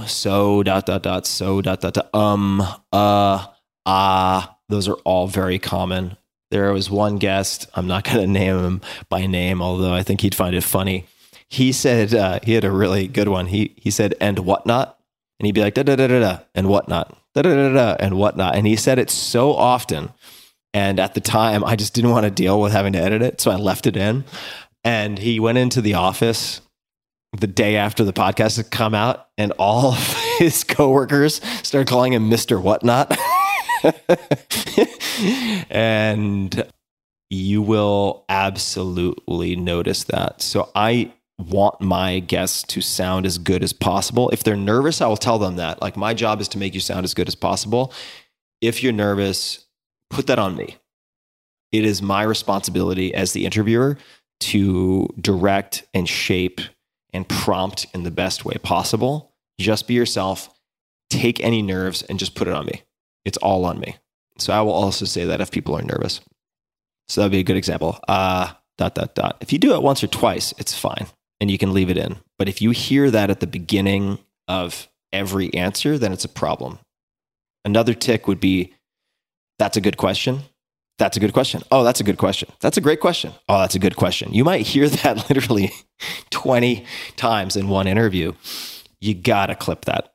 They just won't sound as good as they should otherwise. And that's part of your responsibility. And if you're just getting started, there's a product that I've used called Descript or Descript. I don't know exactly. Descript is great. Yeah. And it makes it really easy to find these filler words. I still find it needs some tweaking around the edges because they're not perfect, but it's a great tool for like running through a transcript that's auto-generated, but certainly cheaper than if you were paying someone to, word for word transcribe everything. Mm-hmm. Absolutely. And looking at another question that you sent me, because to lay out how this podcast came to be, you sent me a bunch of very good questions via email, which I requested after we had an initial conversation. And one of them, which I then asked to answer in this format so I could point people to it, is you seem to understand your audience well. How did you build that understanding? Did you survey them, ask for email feedback, or something else? Okay. I'll give you the tactical answer, and then I'm going to give you the principle behind most of my thinking. I have surveyed my audience, but I haven't done that at length in many, many years. The reason I surveyed my audience also was to gather demographic data, average household income, and many other things so that I could present that to sponsors. Because at the time I had dozens of sponsors coming in and I could not answer those questions. Now with Facebook analytics, assuming you are present on multiple platforms or your podcast is present on multiple platforms, you have many different ways that you can gather this data now. Facebook would be one. There are many other options. I did survey, but I would say the way I've gotten to know my audience is, this is going to be a very unsatisfying answer. Fortunately, I think there's a satisfying principle that comes after it, is over more than a decade, since 4 Hour Workweek came out in 2007, I started the blog, I want to say in 2005 or 2006. I have been growing and learning alongside my audience for 13 plus years now. and you really get to know your audience, and your audience will change over time. So since launching the podcast, I would say my audience, my readership was 80-20, 80% male, 20% female. Let's just keep it simple. I know that gender is a sensitive topic and there are more options, but let's just keep it basic for now. I would say as of a few years ago, it's more 60-40, female, male. And I have changed over time somewhat. Blog, social, blog meaning blog comments, social media feedback. These are all things that I pay some attention to, but that can quickly get overwhelming. So I would suggest that people listen to, I'll give you the upshot in a moment, but listen to my interview with Tim Urban, who has an incredible blog called Wait But Why. And if he had followed any of the advice for how to create a popular blog, by the way, he would not have done what he did. I mean, some of his pieces, I want to say, are 30,000, 50,000 words. I mean, they're books. Some of his multi-part blog posts are effectively books. They're long. Not all of them are long. One of my favorites is The Tail End. It's not germane to what we're talking about, but The Tail End. Just search The Tail End by Tim Urban. Everyone should read it. It will improve your life. It will improve how you relate to your family. It's a must read. It'll take you 10 minutes. But he has talked, and I think he also talked about this in Tribe of Mentors, about writing for his audience. And he said it's really easy. And I'm paraphrasing here, but basically he imagines a huge stadium and each seat is filled by another Tim Urban. So an entire stadium filled of himself. And he is just writing what he would want to read. And it sounds so simplistic. It sounds almost ridiculous. And if it is incredibly simplistic, it is incredibly effective as well. So if you know yourself, and you pay attention to what excites you, you pay attention to your fears, you pay attention to the goals that you have, you pay attention to the things that you struggle with, even though you've tried to fix them before, you pay attention to the things that bother you, you at least have a guaranteed market of one. A lot of people fuck that up. They start speculating and, they're like a 22-year-old guy and they're like, you know what? I went to Wharton and I figured out doing all of these financial models and management consulting, there's this huge opportunity for new moms who need blah, blah, blah, blah, blah, blah, blah for their kids and, regenerative blah, blah, blah. They don't know anything about any of these things, but they've identified a huge market opportunity. And that is where they're going to focus their energies for building a company. That can work. I'm not saying it can't work in terms of good financial outcomes. Are they going to have a lot of fun doing it? Probably not. In the world of podcasting, in the world of writing, don't assume you are someone of superhuman empathy and that you can guess what other people need. Just focus on yourself. And the personal will end up being the most universal, if that makes sense. I'll give you an example. This might screw up the audio for a second, but I'm holding up an AirPods case. All right. Now, who else has an AirPods case? My girlfriend. And we mix up cases all the time.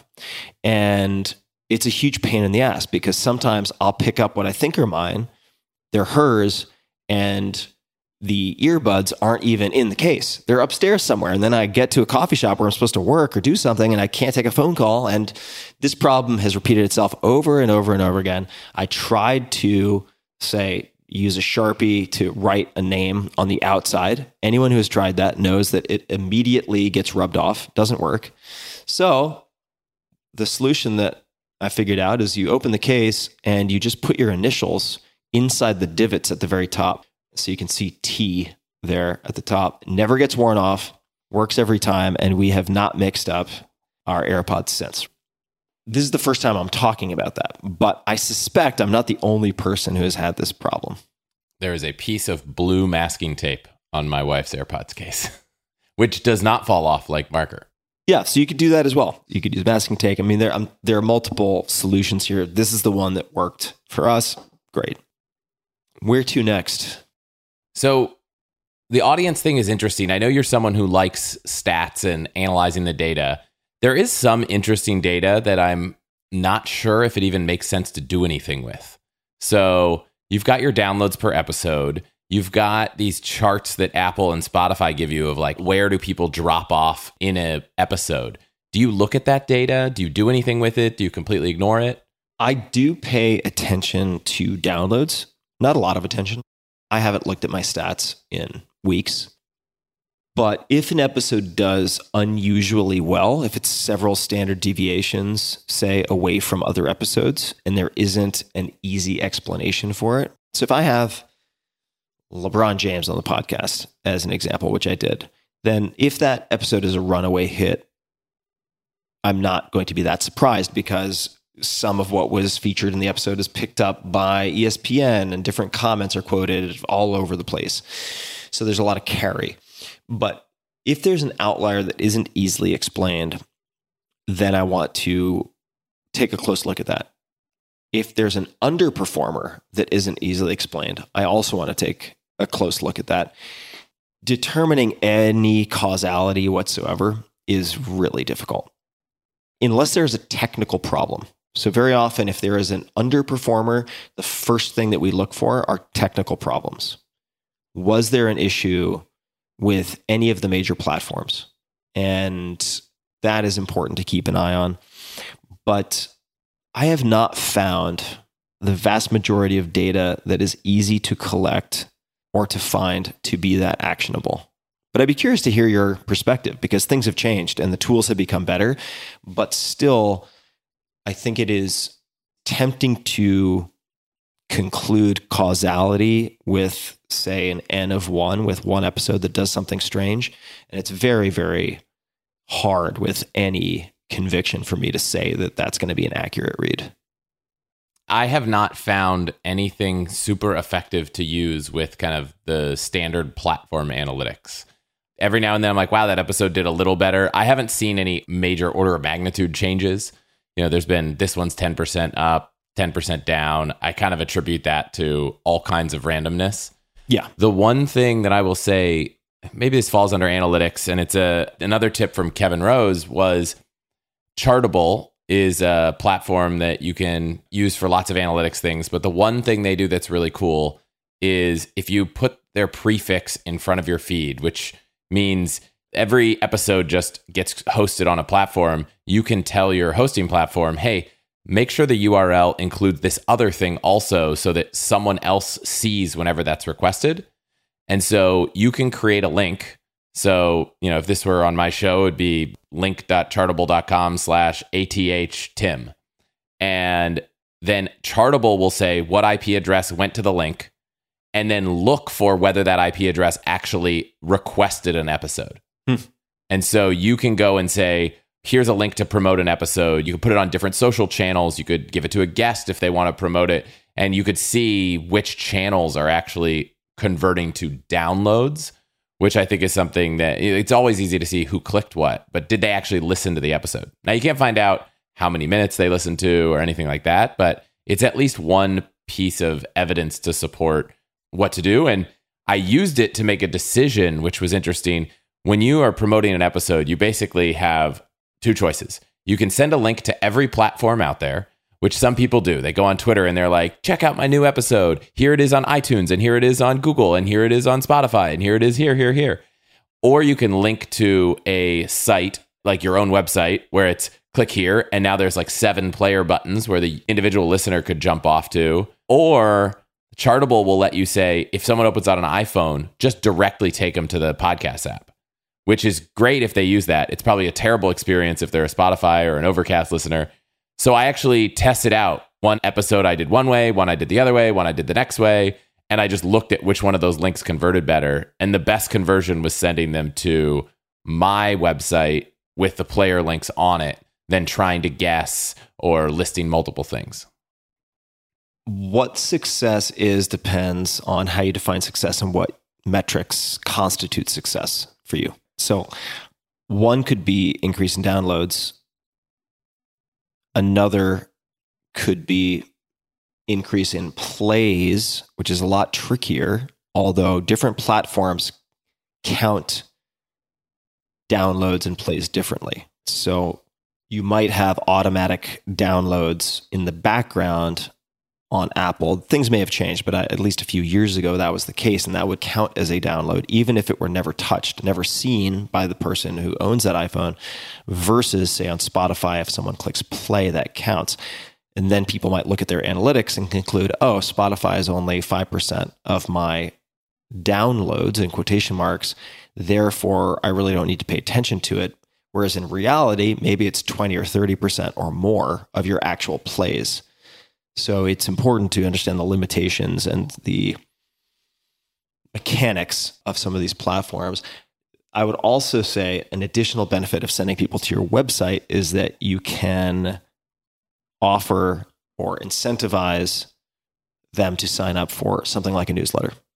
Because as it stands, if you are publishing through an RSS feed in the way that most people do, you do not have a direct relationship, or I should say, you don't have the ability to communicate effectively directly with the people who listen to your podcast. And I view that as a problem in the same way that I view any business based on a single platform as highly vulnerable. I remember talking to somebody who had, it was something like, I don't know, $10 million a year business built on a Facebook page of some type, or Facebook pages. And I asked them how that was going for them. And they said, well, it's going great, but it feels like I have the most profitable McDonald's in the world built on top of an active volcano.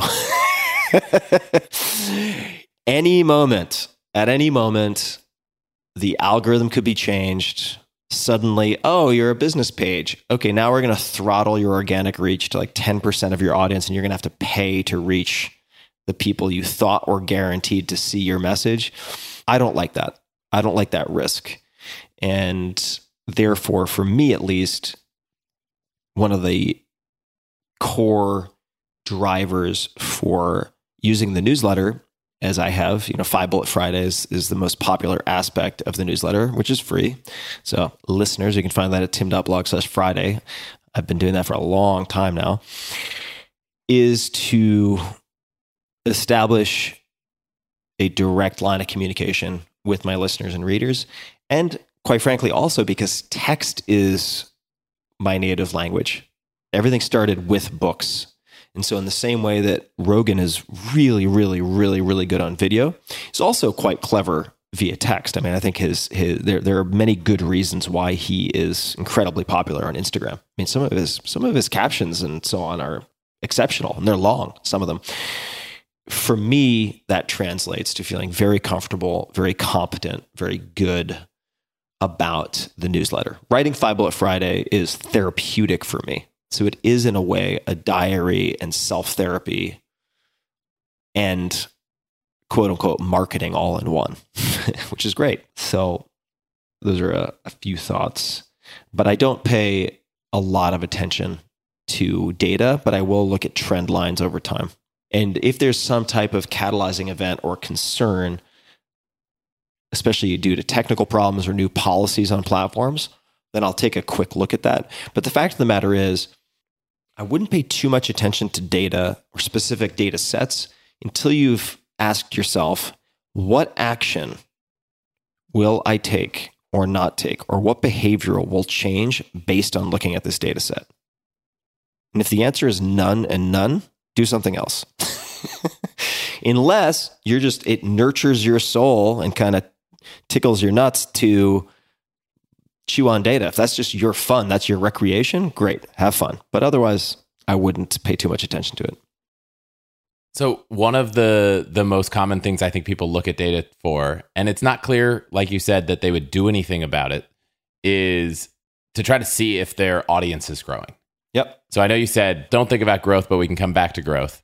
I think one of the interesting things is a lot of people have podcasts, good content, and, I've been asked to go on some podcasts where they get 100, 200 downloads an episode, and they're just not breaking out, but it's not because they don't have good content. You obviously came into this. I remember you said that when you launched your podcast, it was the #1 podcast in iTunes. Yep. I know you get a boost when you launch, but not everyone has that. Do you think other than good content, is growth something you think people should spend any time on? Because people have to find that good content. Sure. I think awareness is perfectly valid to focus on. And I do pay attention to growth. I do track.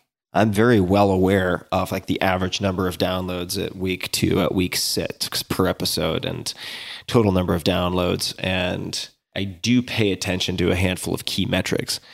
I don't pay attention to them to the extent that they become a distraction from things that I think are more important.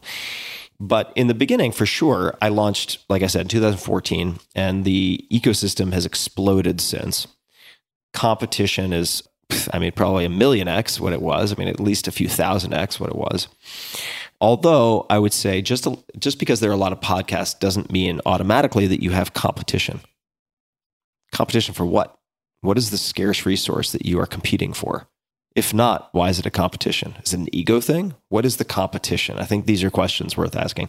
But to come back to growth. So when I launched in 2014, I should also say there were people who said to me, that ship has sailed. It's too late. There's no point doing a podcast. In 2014. So I think they were wrong then. And the people who say that now, I also think are wrong. It's still very, very early. Think about it. Amazon has only come into this space in a big way very recently, and they're very quietly, I suspect, doing lots of interesting things, but they have not thrown all their weight behind this. And they have a lot of weight to throw. That is just one example. We are so early still, I think. But with respect to what has helped increase downloads, I would say being on other podcasts first and foremost helped drive subscribers. You need to be explicit about asking people to go to the podcast and being explicit with the host that is why you are coming on the podcast. Otherwise, I don't think there's automatically a high conversion rate. People who listen to podcasts probably listen to more than one podcast. So I do think that there is a fair amount of transference when you're on other podcasts. And it makes you a better podcaster to be on other well-run podcasts. So you can take notes on process, how they prep you, what technology they use, what did they do or not do that you could adapt or not adapt? What are you doing that you might want to discard? So there is an educational part also to being on other podcasts that you might not get from pursuing growth through other channels. I think that newsletters are also very powerful. Email and newsletters. They're powerful for everything because they are one link click away from whatever the desired action is. So those would be two that come to mind. And there are other ways to increase downloads and subscribers. Certainly big names don't hurt, but it's one thing to get somebody to your podcast. It's another to have them stick around and be an active listener. So if you get a celebrity on and they are mediocre at best, is someone going to listen to a second episode? I would guess not. They might have an automatic download, but what is it that you actually care about? The download number or the number of active listeners? I care about the number of active listeners for a lot of reasons. Hard to confirm what the active listenership is, but big names definitely help, right? The Arnold Schwarzenegger episode and the amount of promotion that I then did behind it, right? So I do use paid acquisition, advertising, things of this type. Having a name to really put a lot of the machine behind and muscle behind, which could be as simple as a basic campaign on your platform of choice. It doesn't necessitate having a blog and so on like I do. I think that is certainly helpful, but it's a temptation that needs to be tempered because you could spend all your time chasing big names, and I think it's a fool's errand, as I mentioned earlier. Certainly video. I think YouTube, TikTok to some extent, certainly, although I think Andrew Chen has written some very interesting pieces about TikTok and its effects on virality and some perhaps unintended or unknown consequences of sudden influx. So people can Google that and find it. YouTube can be extremely helpful. And I've seen that with many podcasts now. It's not just limited to Joe Rogan. You have many examples. I mean, Jordan Peterson would be another example. There are probably thousands of examples, but I could certainly think of a dozen offhand who use video very, very well. Those are a few. And PR. If you want to practice your chops with getting out in other types of media outside of podcasting, then knock yourself out. You could do that as well. When you said video, I noticed you have two kinds of podcast videos on your YouTube channel. You've got the static image of the cover art and the guest and just playing the audio, and then the actual interview. Are both of those effective, or do you really think the real boost comes when you have video content? The real boost comes from video content, for sure. Yeah, the static images are placeholders from audio-only interviews. Yeah. So to put them on YouTube, we choose a cover page of some type, and that is what people see. But for sure, actual video, moving images makes the biggest difference. And I will say, that I suspect a lot of people are going to be very disappointed with my answers on growth here. And I will say, and this is such an old man thing to say, but I'll say it anyway, there is no magic bullet for growth. And the tools change. So I would suggest getting a book like The 22 Immutable Laws of Marketing, reading a short chapter called The Law of Category. I believe I put an updated/edited version of that in either Tools of Titans or Tribe of Mentors because I think it's that valuable. Read The Law of Category. Read 1,000 True Fans by Kevin Kelly, which you can find on kk.org. These will give you principles, adaptable principles that will allow you to build a unique position in the minds of people who will become diehard evangelists. If you do that, which takes consistency over time and it takes focus more than anything else, a lot of the other dominoes will tip over without any additional effort. But if instead of learning how to draw, as an analogy, you're focused on whether you should use a ballpoint pen or a fountain pen or pastels or crayons or watercolors, meaning the different technologies and tools, Clubhouse versus TikTok versus Instagram versus, Vine, remember that? Oops. If your promotional engine was based on that, Facebook business pages, yeah, you're going to need to boost to reach your audience now. Sorry about that. There's too much fragility in a tactics or tools-based approach. So I think the principles are most important. But I recognize also that perhaps I am just too far from the nascent years in which I built my blog following to provide a good answer. I will say, though, that I built a very, very, very, very popular blog when practically no one knew who the hell I was. And I did that by writing posts that I hoped 10% of my then very small audience would love. I did not write posts that I wanted 100% of my audience to like. And I do the same thing with podcasting. I think it works really well. So I do not expect my entire audience to love any episode. And if I tried to do that, I think I would shoot myself in the foot. I expect that my active audience will be in a rotation, in every 4th or 5th or maybe 10th episode, they will love so much that they will send it to 10 of their friends. That is how I think about it. And I believe, at least so far, it has been extremely, extremely effective. One of the pieces of feedback someone gave me on my show was that not every episode is relevant to them. I did an episode where I interviewed a professional car buyer, and they were like, I don't have a car, so this episode's pointless. They're like, maybe you should change the show so that everything's always relevant to everyone. And my answer was, I don't know. I'm going to buy a car. I wanted to talk to someone that professionally does this, and that's super interesting to me. So just skip it and go to the next one.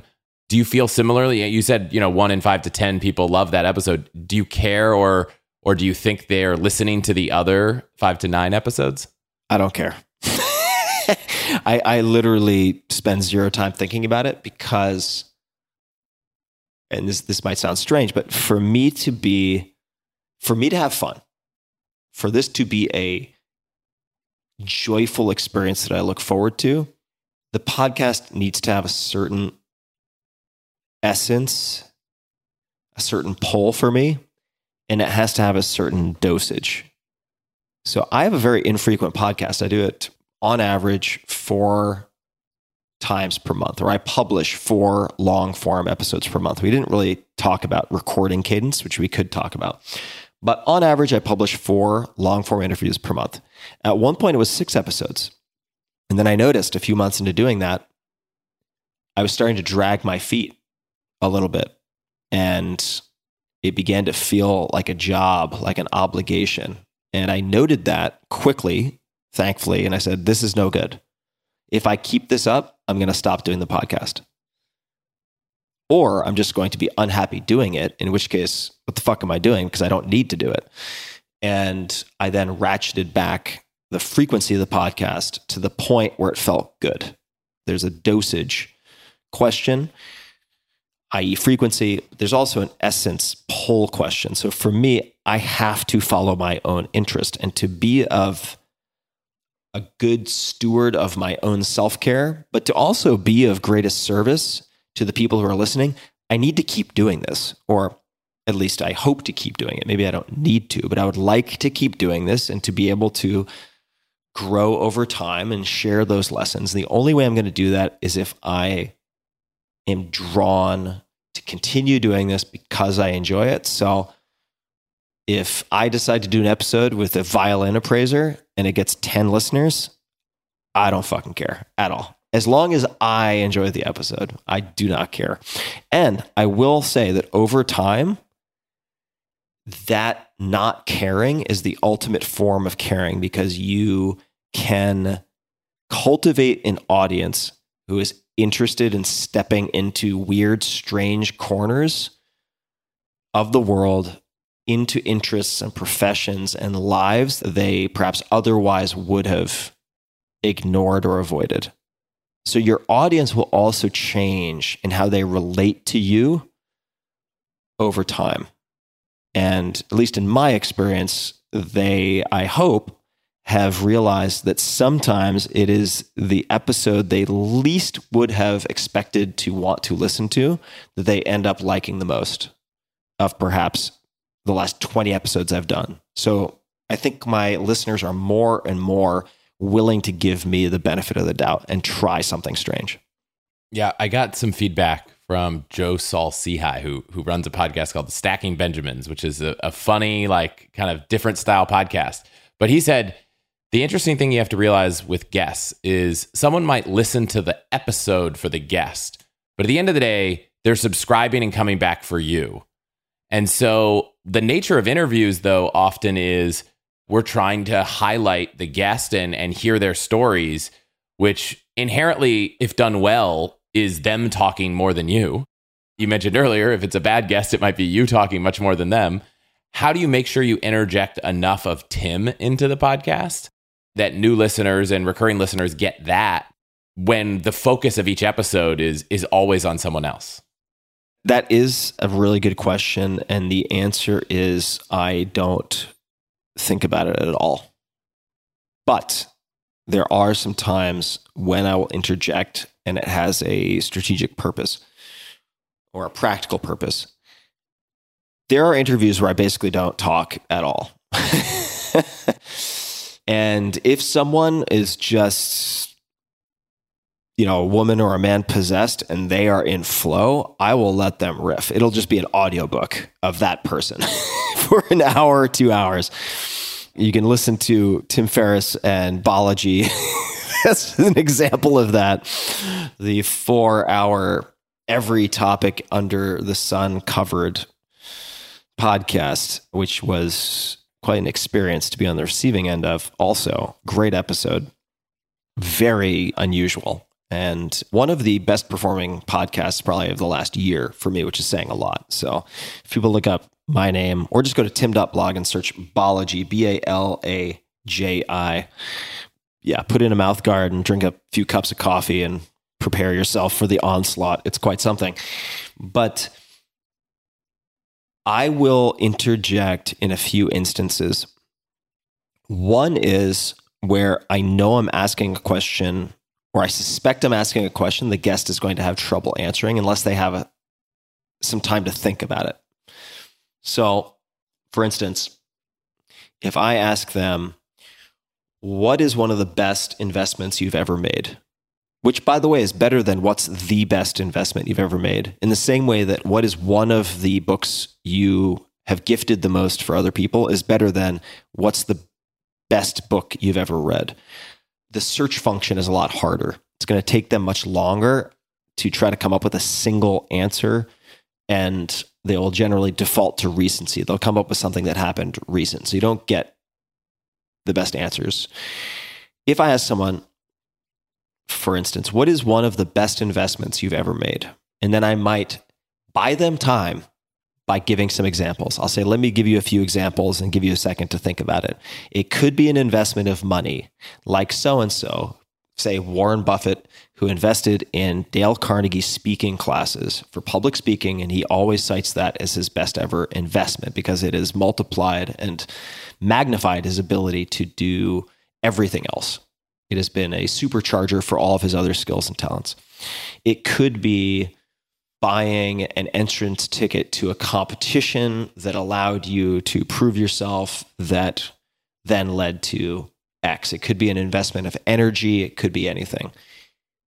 Okay, I just gave everyone listening and you 45 to 60 seconds to think about an answer, as opposed to off the cuff coming up with something as quickly as possible. Fortunately, you can take that approach, or if you're not recording live, you can just say, take your time. We're not recording this live. You can take 30 seconds in silence to think about it, and then we can talk. But that feels strange to a lot of people. Even though you can do that from a production standpoint, sitting in a conversation in silence, waiting for a minute for someone to answer feels unnatural and weird. So I will interject in a case like that. Very frequently when I speak up, it is to buy time for the interviewee and to give them a few examples to act as like auxiliary search functions in their own brains so they can come up with the best possible answer. I was thinking the whole time about my best investment. So, well, what is one of your best investments? Well, it's funny. When I moved out to the Bay Area, I didn't know anyone, and I had recently been laid off, and so I didn't have any money. But I invested in a membership at the climbing gym down the street. And at the time, I thought climbing gyms are not cheap gyms. There's cheaper gyms. But through the climbing gym, I met a guy named Daniel Burka, who was at DIG. Yeah. Through Daniel, I met Kevin. Through Kevin, it's literally probably the investment that ended up building out my entire network, including being here.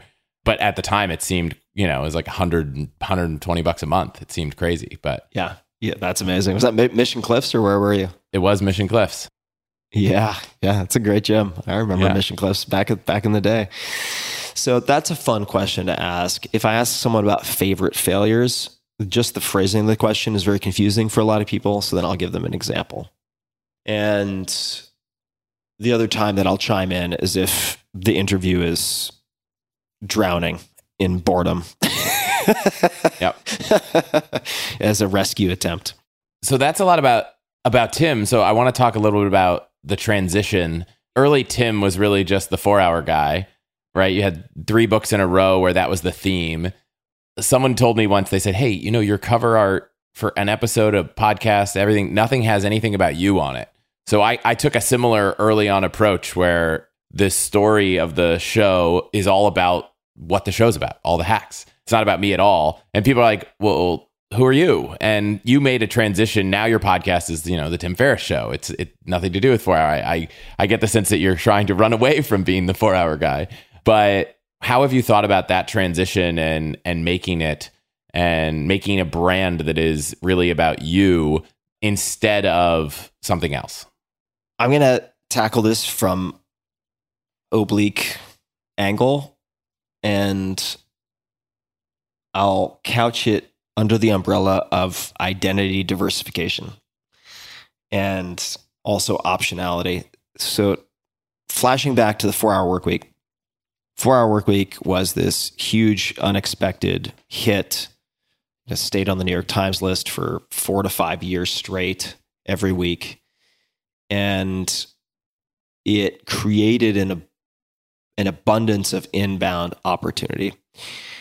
Almost all the requests were expectedly related to the 4-Hour Workweek. So I was the 4-Hour Workweek guy. We want you to give a talk on the principles of the 4-Hour Workweek. We want you to do consulting to help us improve efficiency and per hour yield within this organization. We want you to do this workshop. We want you to license the name so we can develop A, B, C, D, and E. We want to option it for a movie, which is almost always a dead end, by the way, if people are wondering. We want to talk to you about a musical. We want to do this. We want to do that. Most of those things all came to zero. But all of the external pressures were to milk that for everything that it was worth. In other words, I would write the 4-Hour Workweek Volume 2, or I would write the 3-Hour Workweek. I would continue to beat that drum until I had shaggy gray eyebrows and could bang the drum no more. Right? That was going to be me. And I saw many authors around me who I met on the speaking circuit early on when I did that. I no longer, and for many years, have done no paid speaking, which was a categorical decision and policy that was one of those decisions that removes 1,000 decisions for many reasons we could talk about. The short answer is I was repeating myself.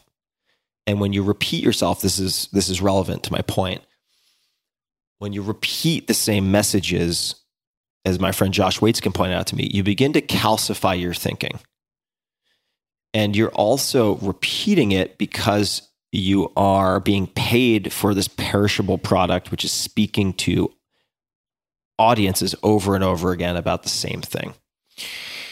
And I recognized I did not want to be many of the people I met who had been milking the same thing for a very long time. They didn't seem particularly happy about it. They didn't seem energized by it. They seemed drained, and they seemed to feel trapped to me, which is why, given the success of the book, I decided to preserve the brand recognition of 4-Hour, but move it into physical performance with the 4-Hour Body, because I recognized I might never have this chance again to step out, to have license to go to a completely different section of the bookstore, completely different subject matter, but I could always go back to the 4-Hour Workweek.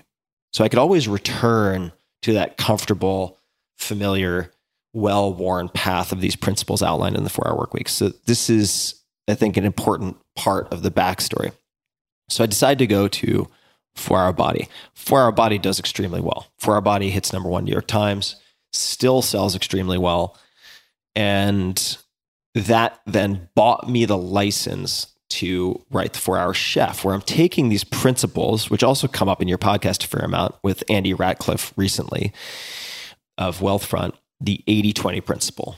So Pareto's Law and many different principles that you could apply to deconstructing entrepreneurship and testing assumptions apply equally to physical performance. They apply equally to accelerated learning, language acquisition, cooking, doesn't matter.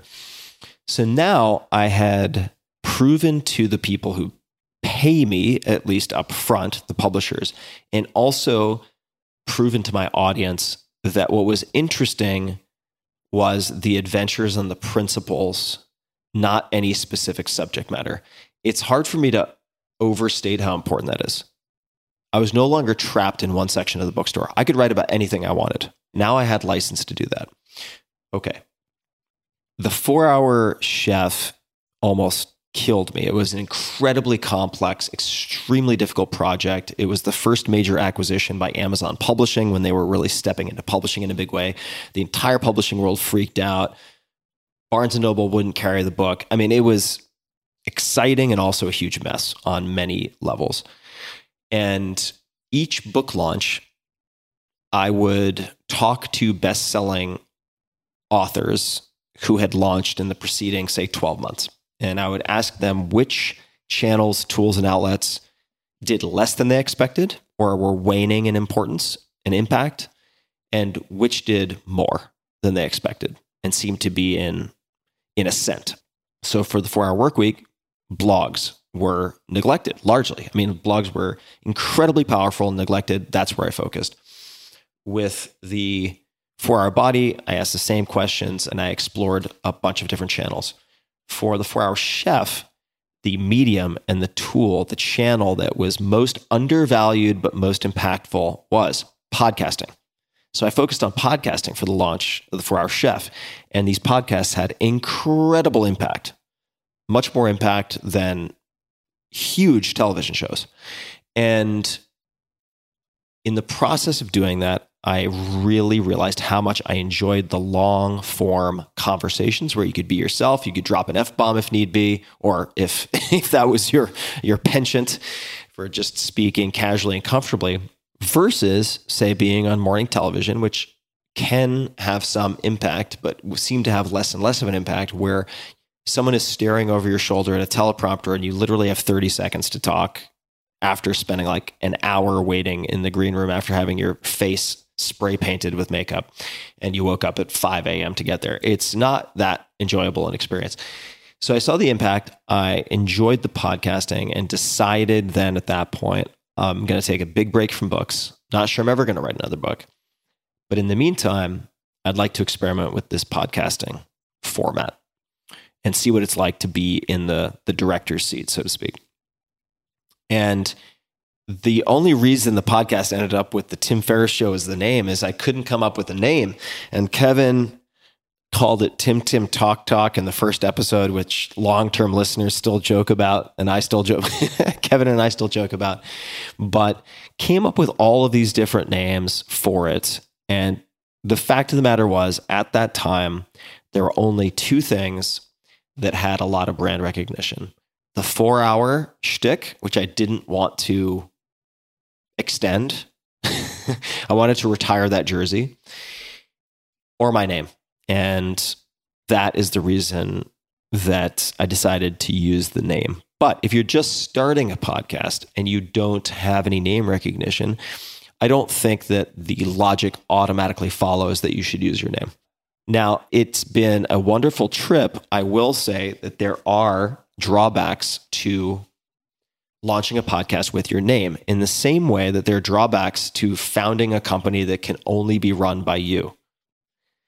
As we've seen in the news, there are a lot of big deals by podcast standards happening at the moment. There is a land grab for talent and big shows and audience. So you have Joe Rogan, purportedly $100 million deal. I actually think, if I had to guess, I don't know this, but I would suspect it is substantially larger than that over time with earnouts and so on. And performance bonuses, I would guess it's much larger than that. I think there was somewhere between $60 and $100 million deal for Dax Shepard, something like a $60 million deal for Call Her Daddy. I think that's a 3-year deal. You will notice that the deal terms appear to be getting more and more onerous. Now, those are not all comparable deals. Those are different people, different properties, and so on. But I believe as part of the deal with Call Her Daddy that Spotify has a first look or right of first refusal or automatic ownership of future properties and creations, not just current. Joe Rogan has a licensing deal, which is very different from an IP purchase agreement. But this is all to say that if I had, let's just say, who knows, the 4-Hour Podcast, if I'd called it the 4-Hour Podcast and I owned that trademark and slowly brought in other hosts or co-hosts to help, one could foresee an option of building that up into a property with many different personalities and selling that property. After which I, as the initial builder of that brand, could be free and clear to go on and do other things. It is not possible to do that simply with a podcast called The Tim Ferriss Show. Yes. So there are drawbacks. But net, that's the story of how I got there. And I don't think about building a personal brand, to be clear. You have a personal brand already. Everyone has a personal brand. Guess what your personal brand is? Your personal brand is what your closest friends and family and coworkers think of you. That's it. What do they associate you with, right? If they had to pull 4 or 5 adjectives out of the air, how would they describe you? Whatever comes to mind, most naturally, when people think about you, that is your personal brand. So we all already have a personal brand. If you want to create a personal facade or a stage persona, I'm not saying you, Chris, but just in general, you can do that, but you should be very careful of that. And I remember I was told, and I'm paraphrasing here, but by Andrew Zimmern, who is an amazing television host, who is very smart and very, very thoughtful, who's been on the podcast. His story is incredible. I mean, he was, I think, sleeping on a mattress under an overpass at one point as an addict, and now is who he is. It's a really remarkable story. But when he was just getting started in television, and he and I spoke when I was doing some television not too long ago, he had some choices to make in that first episode about who he wanted to be, and how did he want to deliver his lines. Were they going to incorporate any particular types of shticks? Were they going to be funny? Were they going to make fun of certain things? Were they going to use the cheesy jokes? And he made a lot of decisions early on that ended up being critical to the future of his career, because he said, in effect, be very careful of who you are in episode 1, because that's who you have to be for the rest of the time you're on television. And I think that's true of podcasting.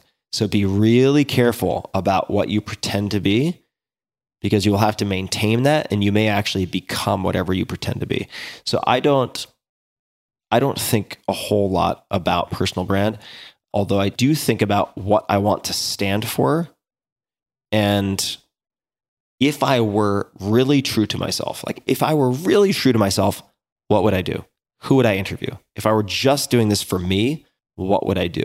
And I always get the best results when I do that. When I try to predict the movement of the masses of some potential audience, like this, flock of birds where I'm trying to guess which direction they're going to fly, it never turns out well. For me, especially. It's not fun, and it's not particularly effective. One of the things you mentioned in that story was about these podcasts getting these licensing deals or different things. A common thing that I know happens with podcasts, especially as they start to gain traction, and has happened to me in the last couple of weeks, is some podcast network will reach out and say, hey, do you want to join our network? Do you want to be an iHeartRadio podcast? Do you want to? And you usually get to keep all your IP, but they basically say, hey, we'll sell ads. We'll keep 50%. We'll help you grow your show. We'll do all this stuff. You don't have to think about it.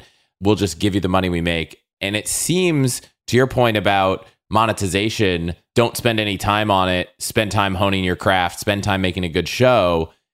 Is that a good way to kind of take all of that off your plate from thinking about it? Would you encourage people to take those calls because they don't result in having to spend time selling ads, though you lose upside for whatever term that deal is? This is a worthwhile topic to explore. So clearly, or maybe it's not clear, but I do not work with a network or a partner of that type. A lot of people do. And I think it depends a lot on what you are trying to accomplish. So a question everyone should ask is, 3 years from now, your podcast is successful. What does that mean to you? What does it look like? Exactly. What does a month in your life look like with respect to the podcast? It's successful. What does that mean? What does it look like? So it depends on that. It also depends on your competencies, your willingness to hire or work with contractors or commissioned salespeople to sell ads or sponsorships or find sponsors, if that is something that you want to do. Is it worthwhile to take the calls? It's always worthwhile to take the calls. Just don't promise anything. Yeah, definitely take the calls. And the question that I would ask myself in preparation for those calls is, how can I learn as much as possible from this call so that even if I never end up talking to this person again, I get a lot out of this?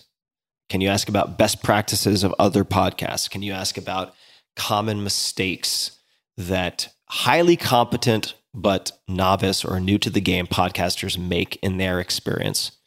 Can you ask them or indicate as a policy when you have these types of conversations, you always ask, if I couldn't work with you, who would you recommend I work with? Can you start to get a better understanding of the ecosystem? Can you ask them about other players in the system? In other words, further your education and give yourself more and more of an informational advantage, even if you never do a deal with these people. If you're willing to prepare in that way, come up with good questions, absolutely take the call. If you're just going to fly off the cuff and see what happens, maybe it's still worth taking the call, although you won't get as much out of it. But yes, it's absolutely worth taking the call and listening to their value proposition. There are a number of different ways that you can sell ads. You can publish on a platform that inserts ads automatically. And there are platforms, I believe Spotify has this ability. There are platforms that can do this. There are also hosting companies, I believe, that will use dynamic ad insertion to fill ad inventory for you. Your revenue from that, your income from that, your CPM, the cost per 1,000 downloads that you get paid, will be quite low for that, generally speaking. You can work with a network, and that network may have people in-house, but the network could be a network just like you and I back in the day could print a business card, which is like Chris and Associates. And in fact, all they're doing is partnering with yet another company, and then they're splitting the commission or the VIG between them. So that's another thing that you would want to ask, although I would ask it at the end of the conversation in case it pisses them off. Are these full-time employees of yours? Or do you partner with other companies? Do you subcontract out pieces of this to get an idea of how things are architected? So you could partner with a network. And if they say, we will help grow your show, I would find out exactly how they do that. Gimlet, of course, does a good job of this, as do many of the NPR shows, because they cross-promote new shows on existing properties. If they're going to do that, find out what the reach is. Find out if that's going to be for all geographies, or is it going to be a geo-limited? Is it time-limited? Blah, blah, blah, blah. All the specifics, right? That's probably for a second conversation. It's not that important compared to other questions you could ask. That's a network. You could work with companies who sell ads. That's it. That's all they do. They're not a network, but they will put sponsors in front of you and put your show in front of sponsors. And there are many, many different agencies that do this, just like ad agencies for other types of media. And the economics will look slightly different depending on who you talk to, and they'll be different probably from the networks. Then there are very, very small shops with maybe a handful of people, and they handle ads for larger shows. So I will not mention them by name just because I don't want them to get deluged, but if you're diligent, you can figure it out. Joe Rogan, Dax, This American Life all work with the same small outfit who only work with a handful of premium properties, and they sell ads for those outlets. Then you can have a contractor or hire someone full-time, as I did, to handle all of your ad inventory. I am comfortable as an operator. I'm very, very, very, very comfortable with sales. And I'm very, very comfortable with waiting until, in this case, my podcast had enough of an audience, and not just a large audience in terms of size, but a powerful audience in terms of influence, such that I would be able to say no very easily and still have takers. Does that make sense? And then to set terms like no payment terms, you need to pay up front, so that we can keep our process extremely, extremely simple. And in that case, I looked at it and I was like, okay, let's just take, I mean, you can do some back of the napkin stuff, but it's like, all right, if I won't use Joe as an example, I'll let people try to figure that out on their own. But for him to do a deal of several years at $100 million, that would have to be a multiple of what he was making. He was making, I am sure, a lot. But let's say that you get to the point where you are making a small fraction of that and you make $1 million in total ad revenue, which, assuming you don't have much staff, is almost pure profit. If you outsource your ad sales, I would say you should expect generally that at least 30% of that is going to go away. Okay. So I'm no mathematician, but that is more than $300,000. So then the question is, for less than $300,000, could you hire someone who is absolutely excellent to do it for you? And this is just as critical, are you willing to have staff manage, do the calls, do the data analytics, and so on, everything necessary to ensure that those operations are extremely smooth? And the answer for a lot of people is no. Even if you have the money, they would rather spend the $300,000 plus in this case. Now, keep in mind, if you're making $10 million a year, then now we're talking $3 million plus. It can be very, very expensive, but it's worth it for a lot of people. For me, I decided I had enough entrepreneurial experience. I am comfortable enough with operations and process and management that I am totally happy to hire someone full-time to handle that for me. So that is what I decided. Okay. So we've hit a lot of things. We have. Here's a great question about a question, which is, if you're interviewing someone about a topic and you realize well past the point that you've talked about something that there's a great follow-up, but you're now, 3 turns down on a different highway, do you ask it still? And if you do you try to edit it back so it fits, or do you just save it for next time? I've done all of the above. So if we're down this road and there's something I really want to ask, you have many, many options. For me, one option would be you write down on a piece of paper. This is why I like to have notes. I take a lot of notes as I'm writing on things that I want to come back to also, or things that I want to ensure I don't forget. So I'll take that, I'll circle it on a piece of paper, and I'll say, if you don't mind, I want to interrupt for just a second. This is going to be a complete left turn. And for all my listeners, sorry, that's just how my mind works. I really want to just put a bookmark in this. So please remember where you are. I'm going to write it down. I want to ask you about X. And then we're going to come back to Y and Z.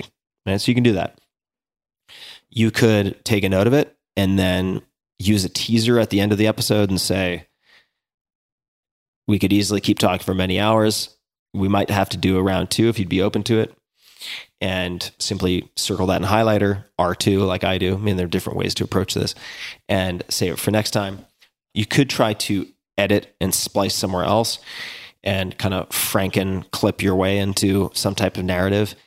That tends to be, or can be, very clumsy and labor intensive. So I tend not to do that. Well, then I'll just throw it out here because it's about a guest. One of the things I found, I heard you say that you got a lot of guests by asking people, hey, you were a guest. Are there other interesting people I should have on this show?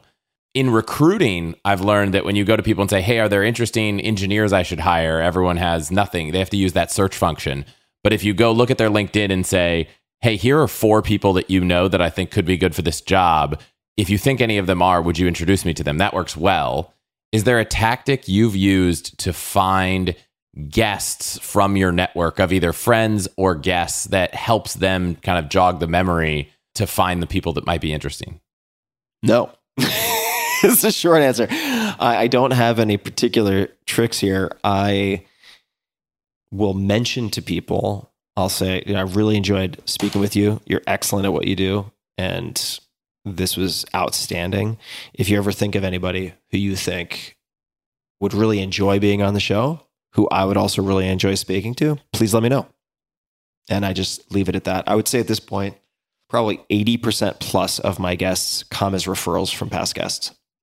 And it will become easier and easier over time. When you have 15 episodes, it's harder. It's just a smaller sample size. When you have 30, 50, there is a non-linear kind of growth in the connectivity of the map that you're creating, this constellation of guests and the types of people they can reach. So it gets, I would say, exponentially easier over time to get referrals. And I will also say, just as a side note, a question that you can ask to also improve your interviewing and podcasting is one that Adam Grant asked me when he was a guest on the podcast after we stopped recording. And you need to be insistent, but he said, or he asked rather, what can I do to improve? And I gave him some throwaway answer because it's an uncomfortable question. So I said something like, it was great. It was really fantastic. And it was. He was really, really, really good. And I'm pretty sure he responded with, I appreciate that. I appreciate the kind feedback. And I'm not going to let you go until you give me one thing, just one thing, anything, could be small, that I could do to improve as a guest. And I think he had a habit of, I don't want to say nervous, but laughing a lot after certain questions or answers. And I said, that might be something that you could take a look at. If it was one thing and I had to pick one thing, you're outstanding. It was absolutely wonderful as is. But if I had to pick one thing, that would probably be it. And he was like, awesome, great. Thank you so much. And he was stoked. Yeah. If you want to get that type of feedback, you have to be insistent, I think, because it's uncomfortable. You're putting someone in an uncomfortable position. Right after you've done this thing, you're feeling good, probably, to deliver news that you might not like. And so you have to just say, look, I love this stuff. I'm not going to let you go. Just give you one thing, could be anything, tiny thing, something that I could do to improve. And that gets results. And that is my dog barking because I have a delivery coming to the door. So I think we should probably wrap up in a few minutes since we're almost at 3 hours. But I know you have prepared more. And so who knows? Maybe there is a round 2 in our future. But what other boxes do you think we should check? I have a good kind of wrap-up question, at least, is you launched your show and you said you'd commit to 6 episodes. And I've seen you say you'd reassess then. And then after deciding to continue, I saw you say you'd reassess again at 100. What kind of a process do you go through when you reassess? Is it just a gut, do I want to keep going? Or was there more going on each time you hit that milestone? It's a pretty simple check-in. I think most things can be boiled down to how do you feel when you first wake up and how easily do you go to sleep? Like, how do different decisions affect that? Certainly true in investing, big time. Like, you could have on paper the best investment of all time, but if you're waking up anxious and having trouble going to sleep, it's probably not a good investment for you. And this is true for podcasting too. How do you feel when you look at your calendar and you see that you have a podcast at 10 a.m. or 2 p.m. or whenever it is? What happens internally? Is it a whole body yes? I mean, how do you feel mentally? How do you feel kind of in your chest? How do you feel in your gut? And really paying attention to that. It's a full body check-in for me. Imagine, okay, it's Tuesday, you're tired, and all you want to do is call it quits, but you realize you've got 90 to 120 minutes ahead of you for a podcast. How do you feel? What do you do? What is your self-talk? What does it look like? What has it been? Those are the types of questions that I ask myself. And I want podcasting to be something that nourishes me and refills me, not something that depletes me. And I think many, if not most of my decisions these days, with respect to just about anything, are framed in that way. And it's simple, but the implications are pretty far reaching. It has nothing to do with revenue, has nothing to do with how big the names are. It's really, how do I feel when I see it on the calendar? How do I feel when I'm recording? How do I feel when it comes out? Is it net positive energy or net negative energy? And if it's net positive, man, keep feeding the dragon. That's how I feel. And also, you can build in the ability to take breaks. So for instance, to touch on one thing that I dropped a long time ago, which was recording cadence. And by the way, your brain is really incredibly trainable. You get better at doing this as you record more and more podcasts, just like mentally bookmarking things to come back to. Recording cadence. So I will very often, once per quarter, do a content creation week, which includes all of any social needs and all of my podcast needs for the next 3 months. And I will record all of them in perhaps 1 week, Monday to Friday, or I may tag on an extra Monday, Tuesday in the following week, and I will record all, which for me means 12, say, episodes for the next 3 months. And then if I want to do more episodes, if I feel compelled, if there are things that pop up, like this episode, for instance, I don't need to record this episode. We're recording this early September. I have all of my episodes until probably December covered already. They're done. I don't have to do a damn thing. I can just sit back and chill. But I wanted to record this episode because I get so many questions about podcasts. And I also wanted to answer your questions. So you can batch recording in that way. I batch any sponsor recording in a similar way so that I'm not doing, by the way, like refreshes. People who want a live read every time, not going to do it. If you have an ad that is working, do you keep using it until it stops working in terms of your sort of return on invested capital, right? Your multiple or whatever it might be. And their answer is, oh, we keep using it. I'm like, that's exactly what we do. So once we have a good read, we keep using it. And for that reason, I'll batch recording for sponsors in a similar way. And any review of guests with one person on my team, we will no more than once a week for a very short period of time, maybe 5 or 10 minutes, review potential guests who have come in, typically from past guests, and decide how I feel about them. Doesn't matter how interesting they are, how good they are at what they do. At the end of the day, like 0 to 10, no 7 allowed. What's my stoke level? If it's not an 8, 9, or 10, we do not press go.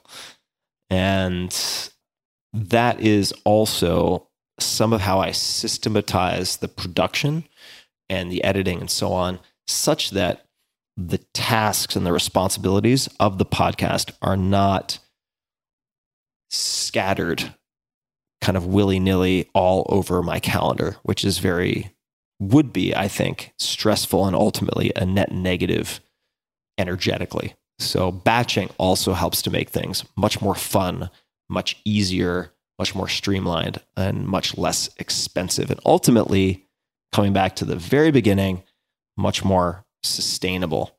And for all of those reasons and more, I don't have a set time to check in with myself about the podcast. I batch, and I expect if you check in with me 5 years from now, unless something really strange has happened, I'll probably still be doing the podcast. But was the batching always there? Or, you only committed to 6 episodes at the gate. That means in episode 7, you needed to find in those first 6 episodes of production. How long did it take to get to that batching versus just in time? Like, I need to go set up an interview so that I can release an episode next week. Well, the batching is as needed. So batching has some practical utility in the sense that you finish everything in 1 week as necessary for the next 2 to 3 months. But I also get energized by the podcast. So I will sometimes decide, you know what, I'm not going to batch all of my recording, but I'm going to do 1 recording per week or every other week because I find that it refills my tank. So it's not a burden to be lightened.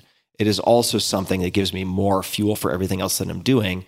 Therefore, I'm not going to record everything in the batching session, but I will record enough so that I don't feel like I have a gun against my head and, oh shit, it's Tuesday and I need to put out an episode on Thursday. Fuck, now I need to rejig my whole schedule.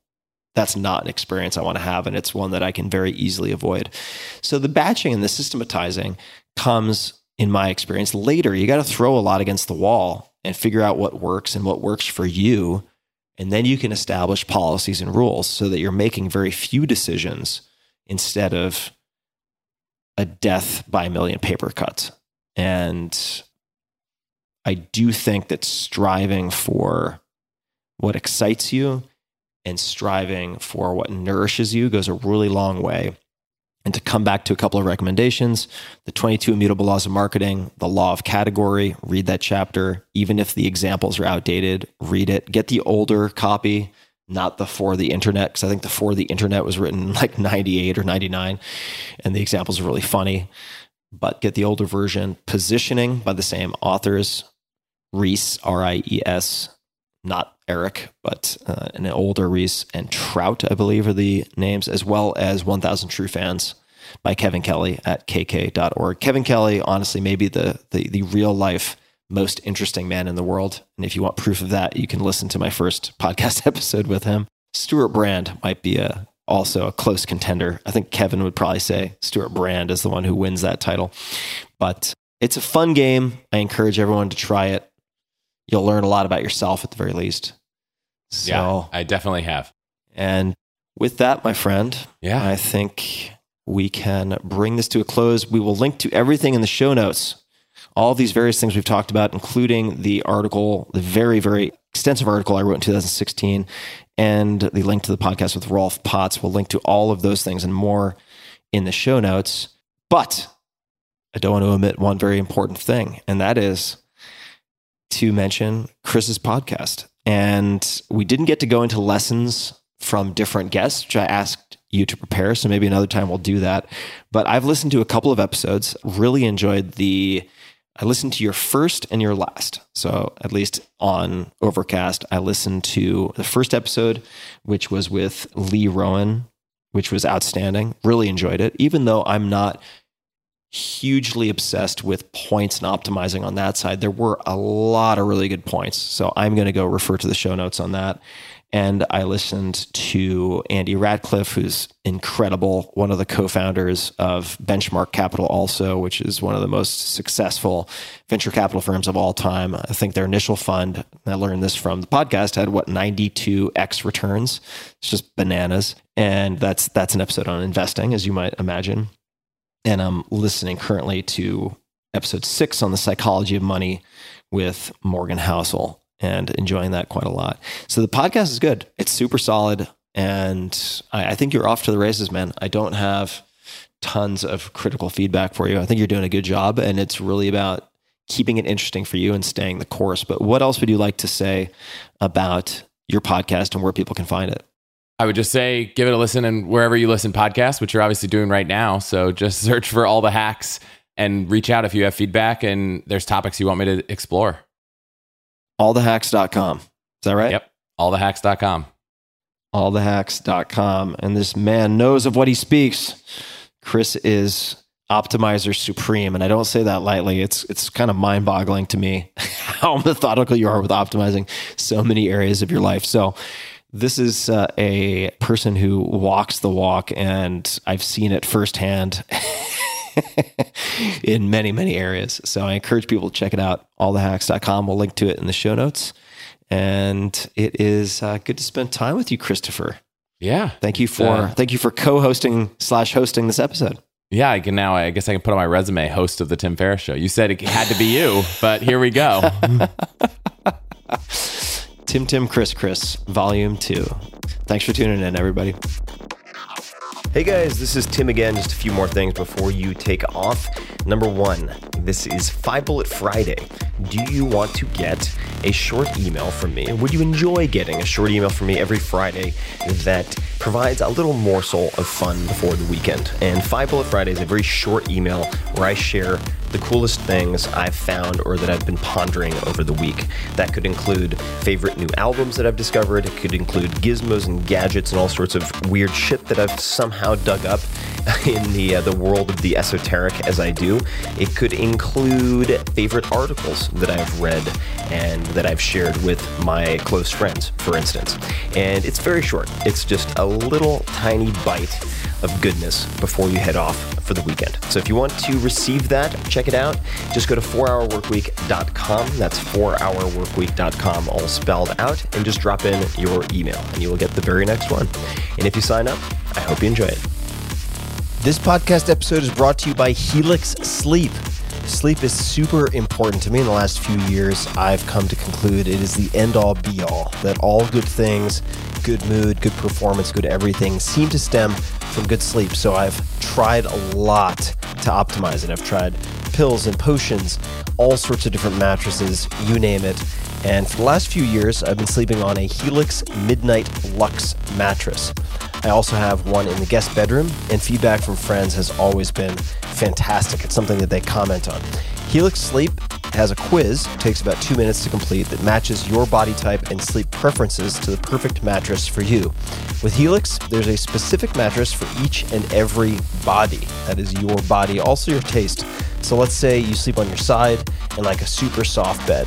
No problem. Or if you're a back sleeper who likes a mattress that's as firm as a rock, they've got a mattress for you too. Helix was selected as the #1 best overall mattress pick of 2020 by GQ Magazine, Wired, Apartment Therapy, and many others. Just go to helixsleep.com/Tim, take their 2-minute sleep quiz, and they'll match you to a customized mattress that will give you the best sleep of your life. They have a 10-year warranty, and you get to try it out for 100 nights risk-free. They'll even pick it up from you if you don't love it. And now, my dear listeners, Helix is offering up to $200 off of all mattress orders and 2 free pillows at helixsleep.com/Tim. These are not cheap pillows either, so getting 2 for free is an upgraded deal. So that's up to $200 off and 2 free pillows at helixsleep.com/Tim. That's Helix, HELIX, sleep.com/Tim for up to $200 off. So check it out one more time, Helix, HELIX, sleep.com/Tim. This episode is brought to you by Athletic Greens. I get asked all the time what I would take if I could only take one supplement. The answer is invariably Athletic Greens. I view it as all-in-one nutritional insurance. I recommended it, in fact, in the 4-Hour Body. This is more than 10 years ago, and I did not get paid to do so. With approximately 75 vitamins, minerals, and whole food-sourced ingredients, you'd be very hard-pressed to find a more nutrient-dense and comprehensive formula on the market. It has multivitamins, multi-mineral greens complex, probiotics and prebiotics for gut health, an immunity formula, digestive enzymes, adaptogens, and much more. I usually take it once or twice a day just to make sure I've covered my bases if I miss anything I'm not aware of. Of course, I focus on nutrient-dense meals to begin with. That's the basis. But Athletic Greens makes it easy to get a lot of nutrition when whole foods aren't readily available. From travel packets, I always have them in my bag when I'm zipping around. Right now, Athletic Greens is giving my audience a special offer on top of their all-in-one formula, which is a free vitamin D supplement and 5 free travel packs with your first subscription purchase. Many of us are deficient in vitamin D. I found that true for myself, which is usually produced in our bodies from sun exposure. So, adding a vitamin D supplement to your daily routine is a great option for additional immune support. Support your immunity, gut health, and energy by visiting athleticgreens.com/Tim. You'll receive up to a year's supply of vitamin D and 5 free travel packs with your subscription. Again, that's athleticgreens.com/Tim.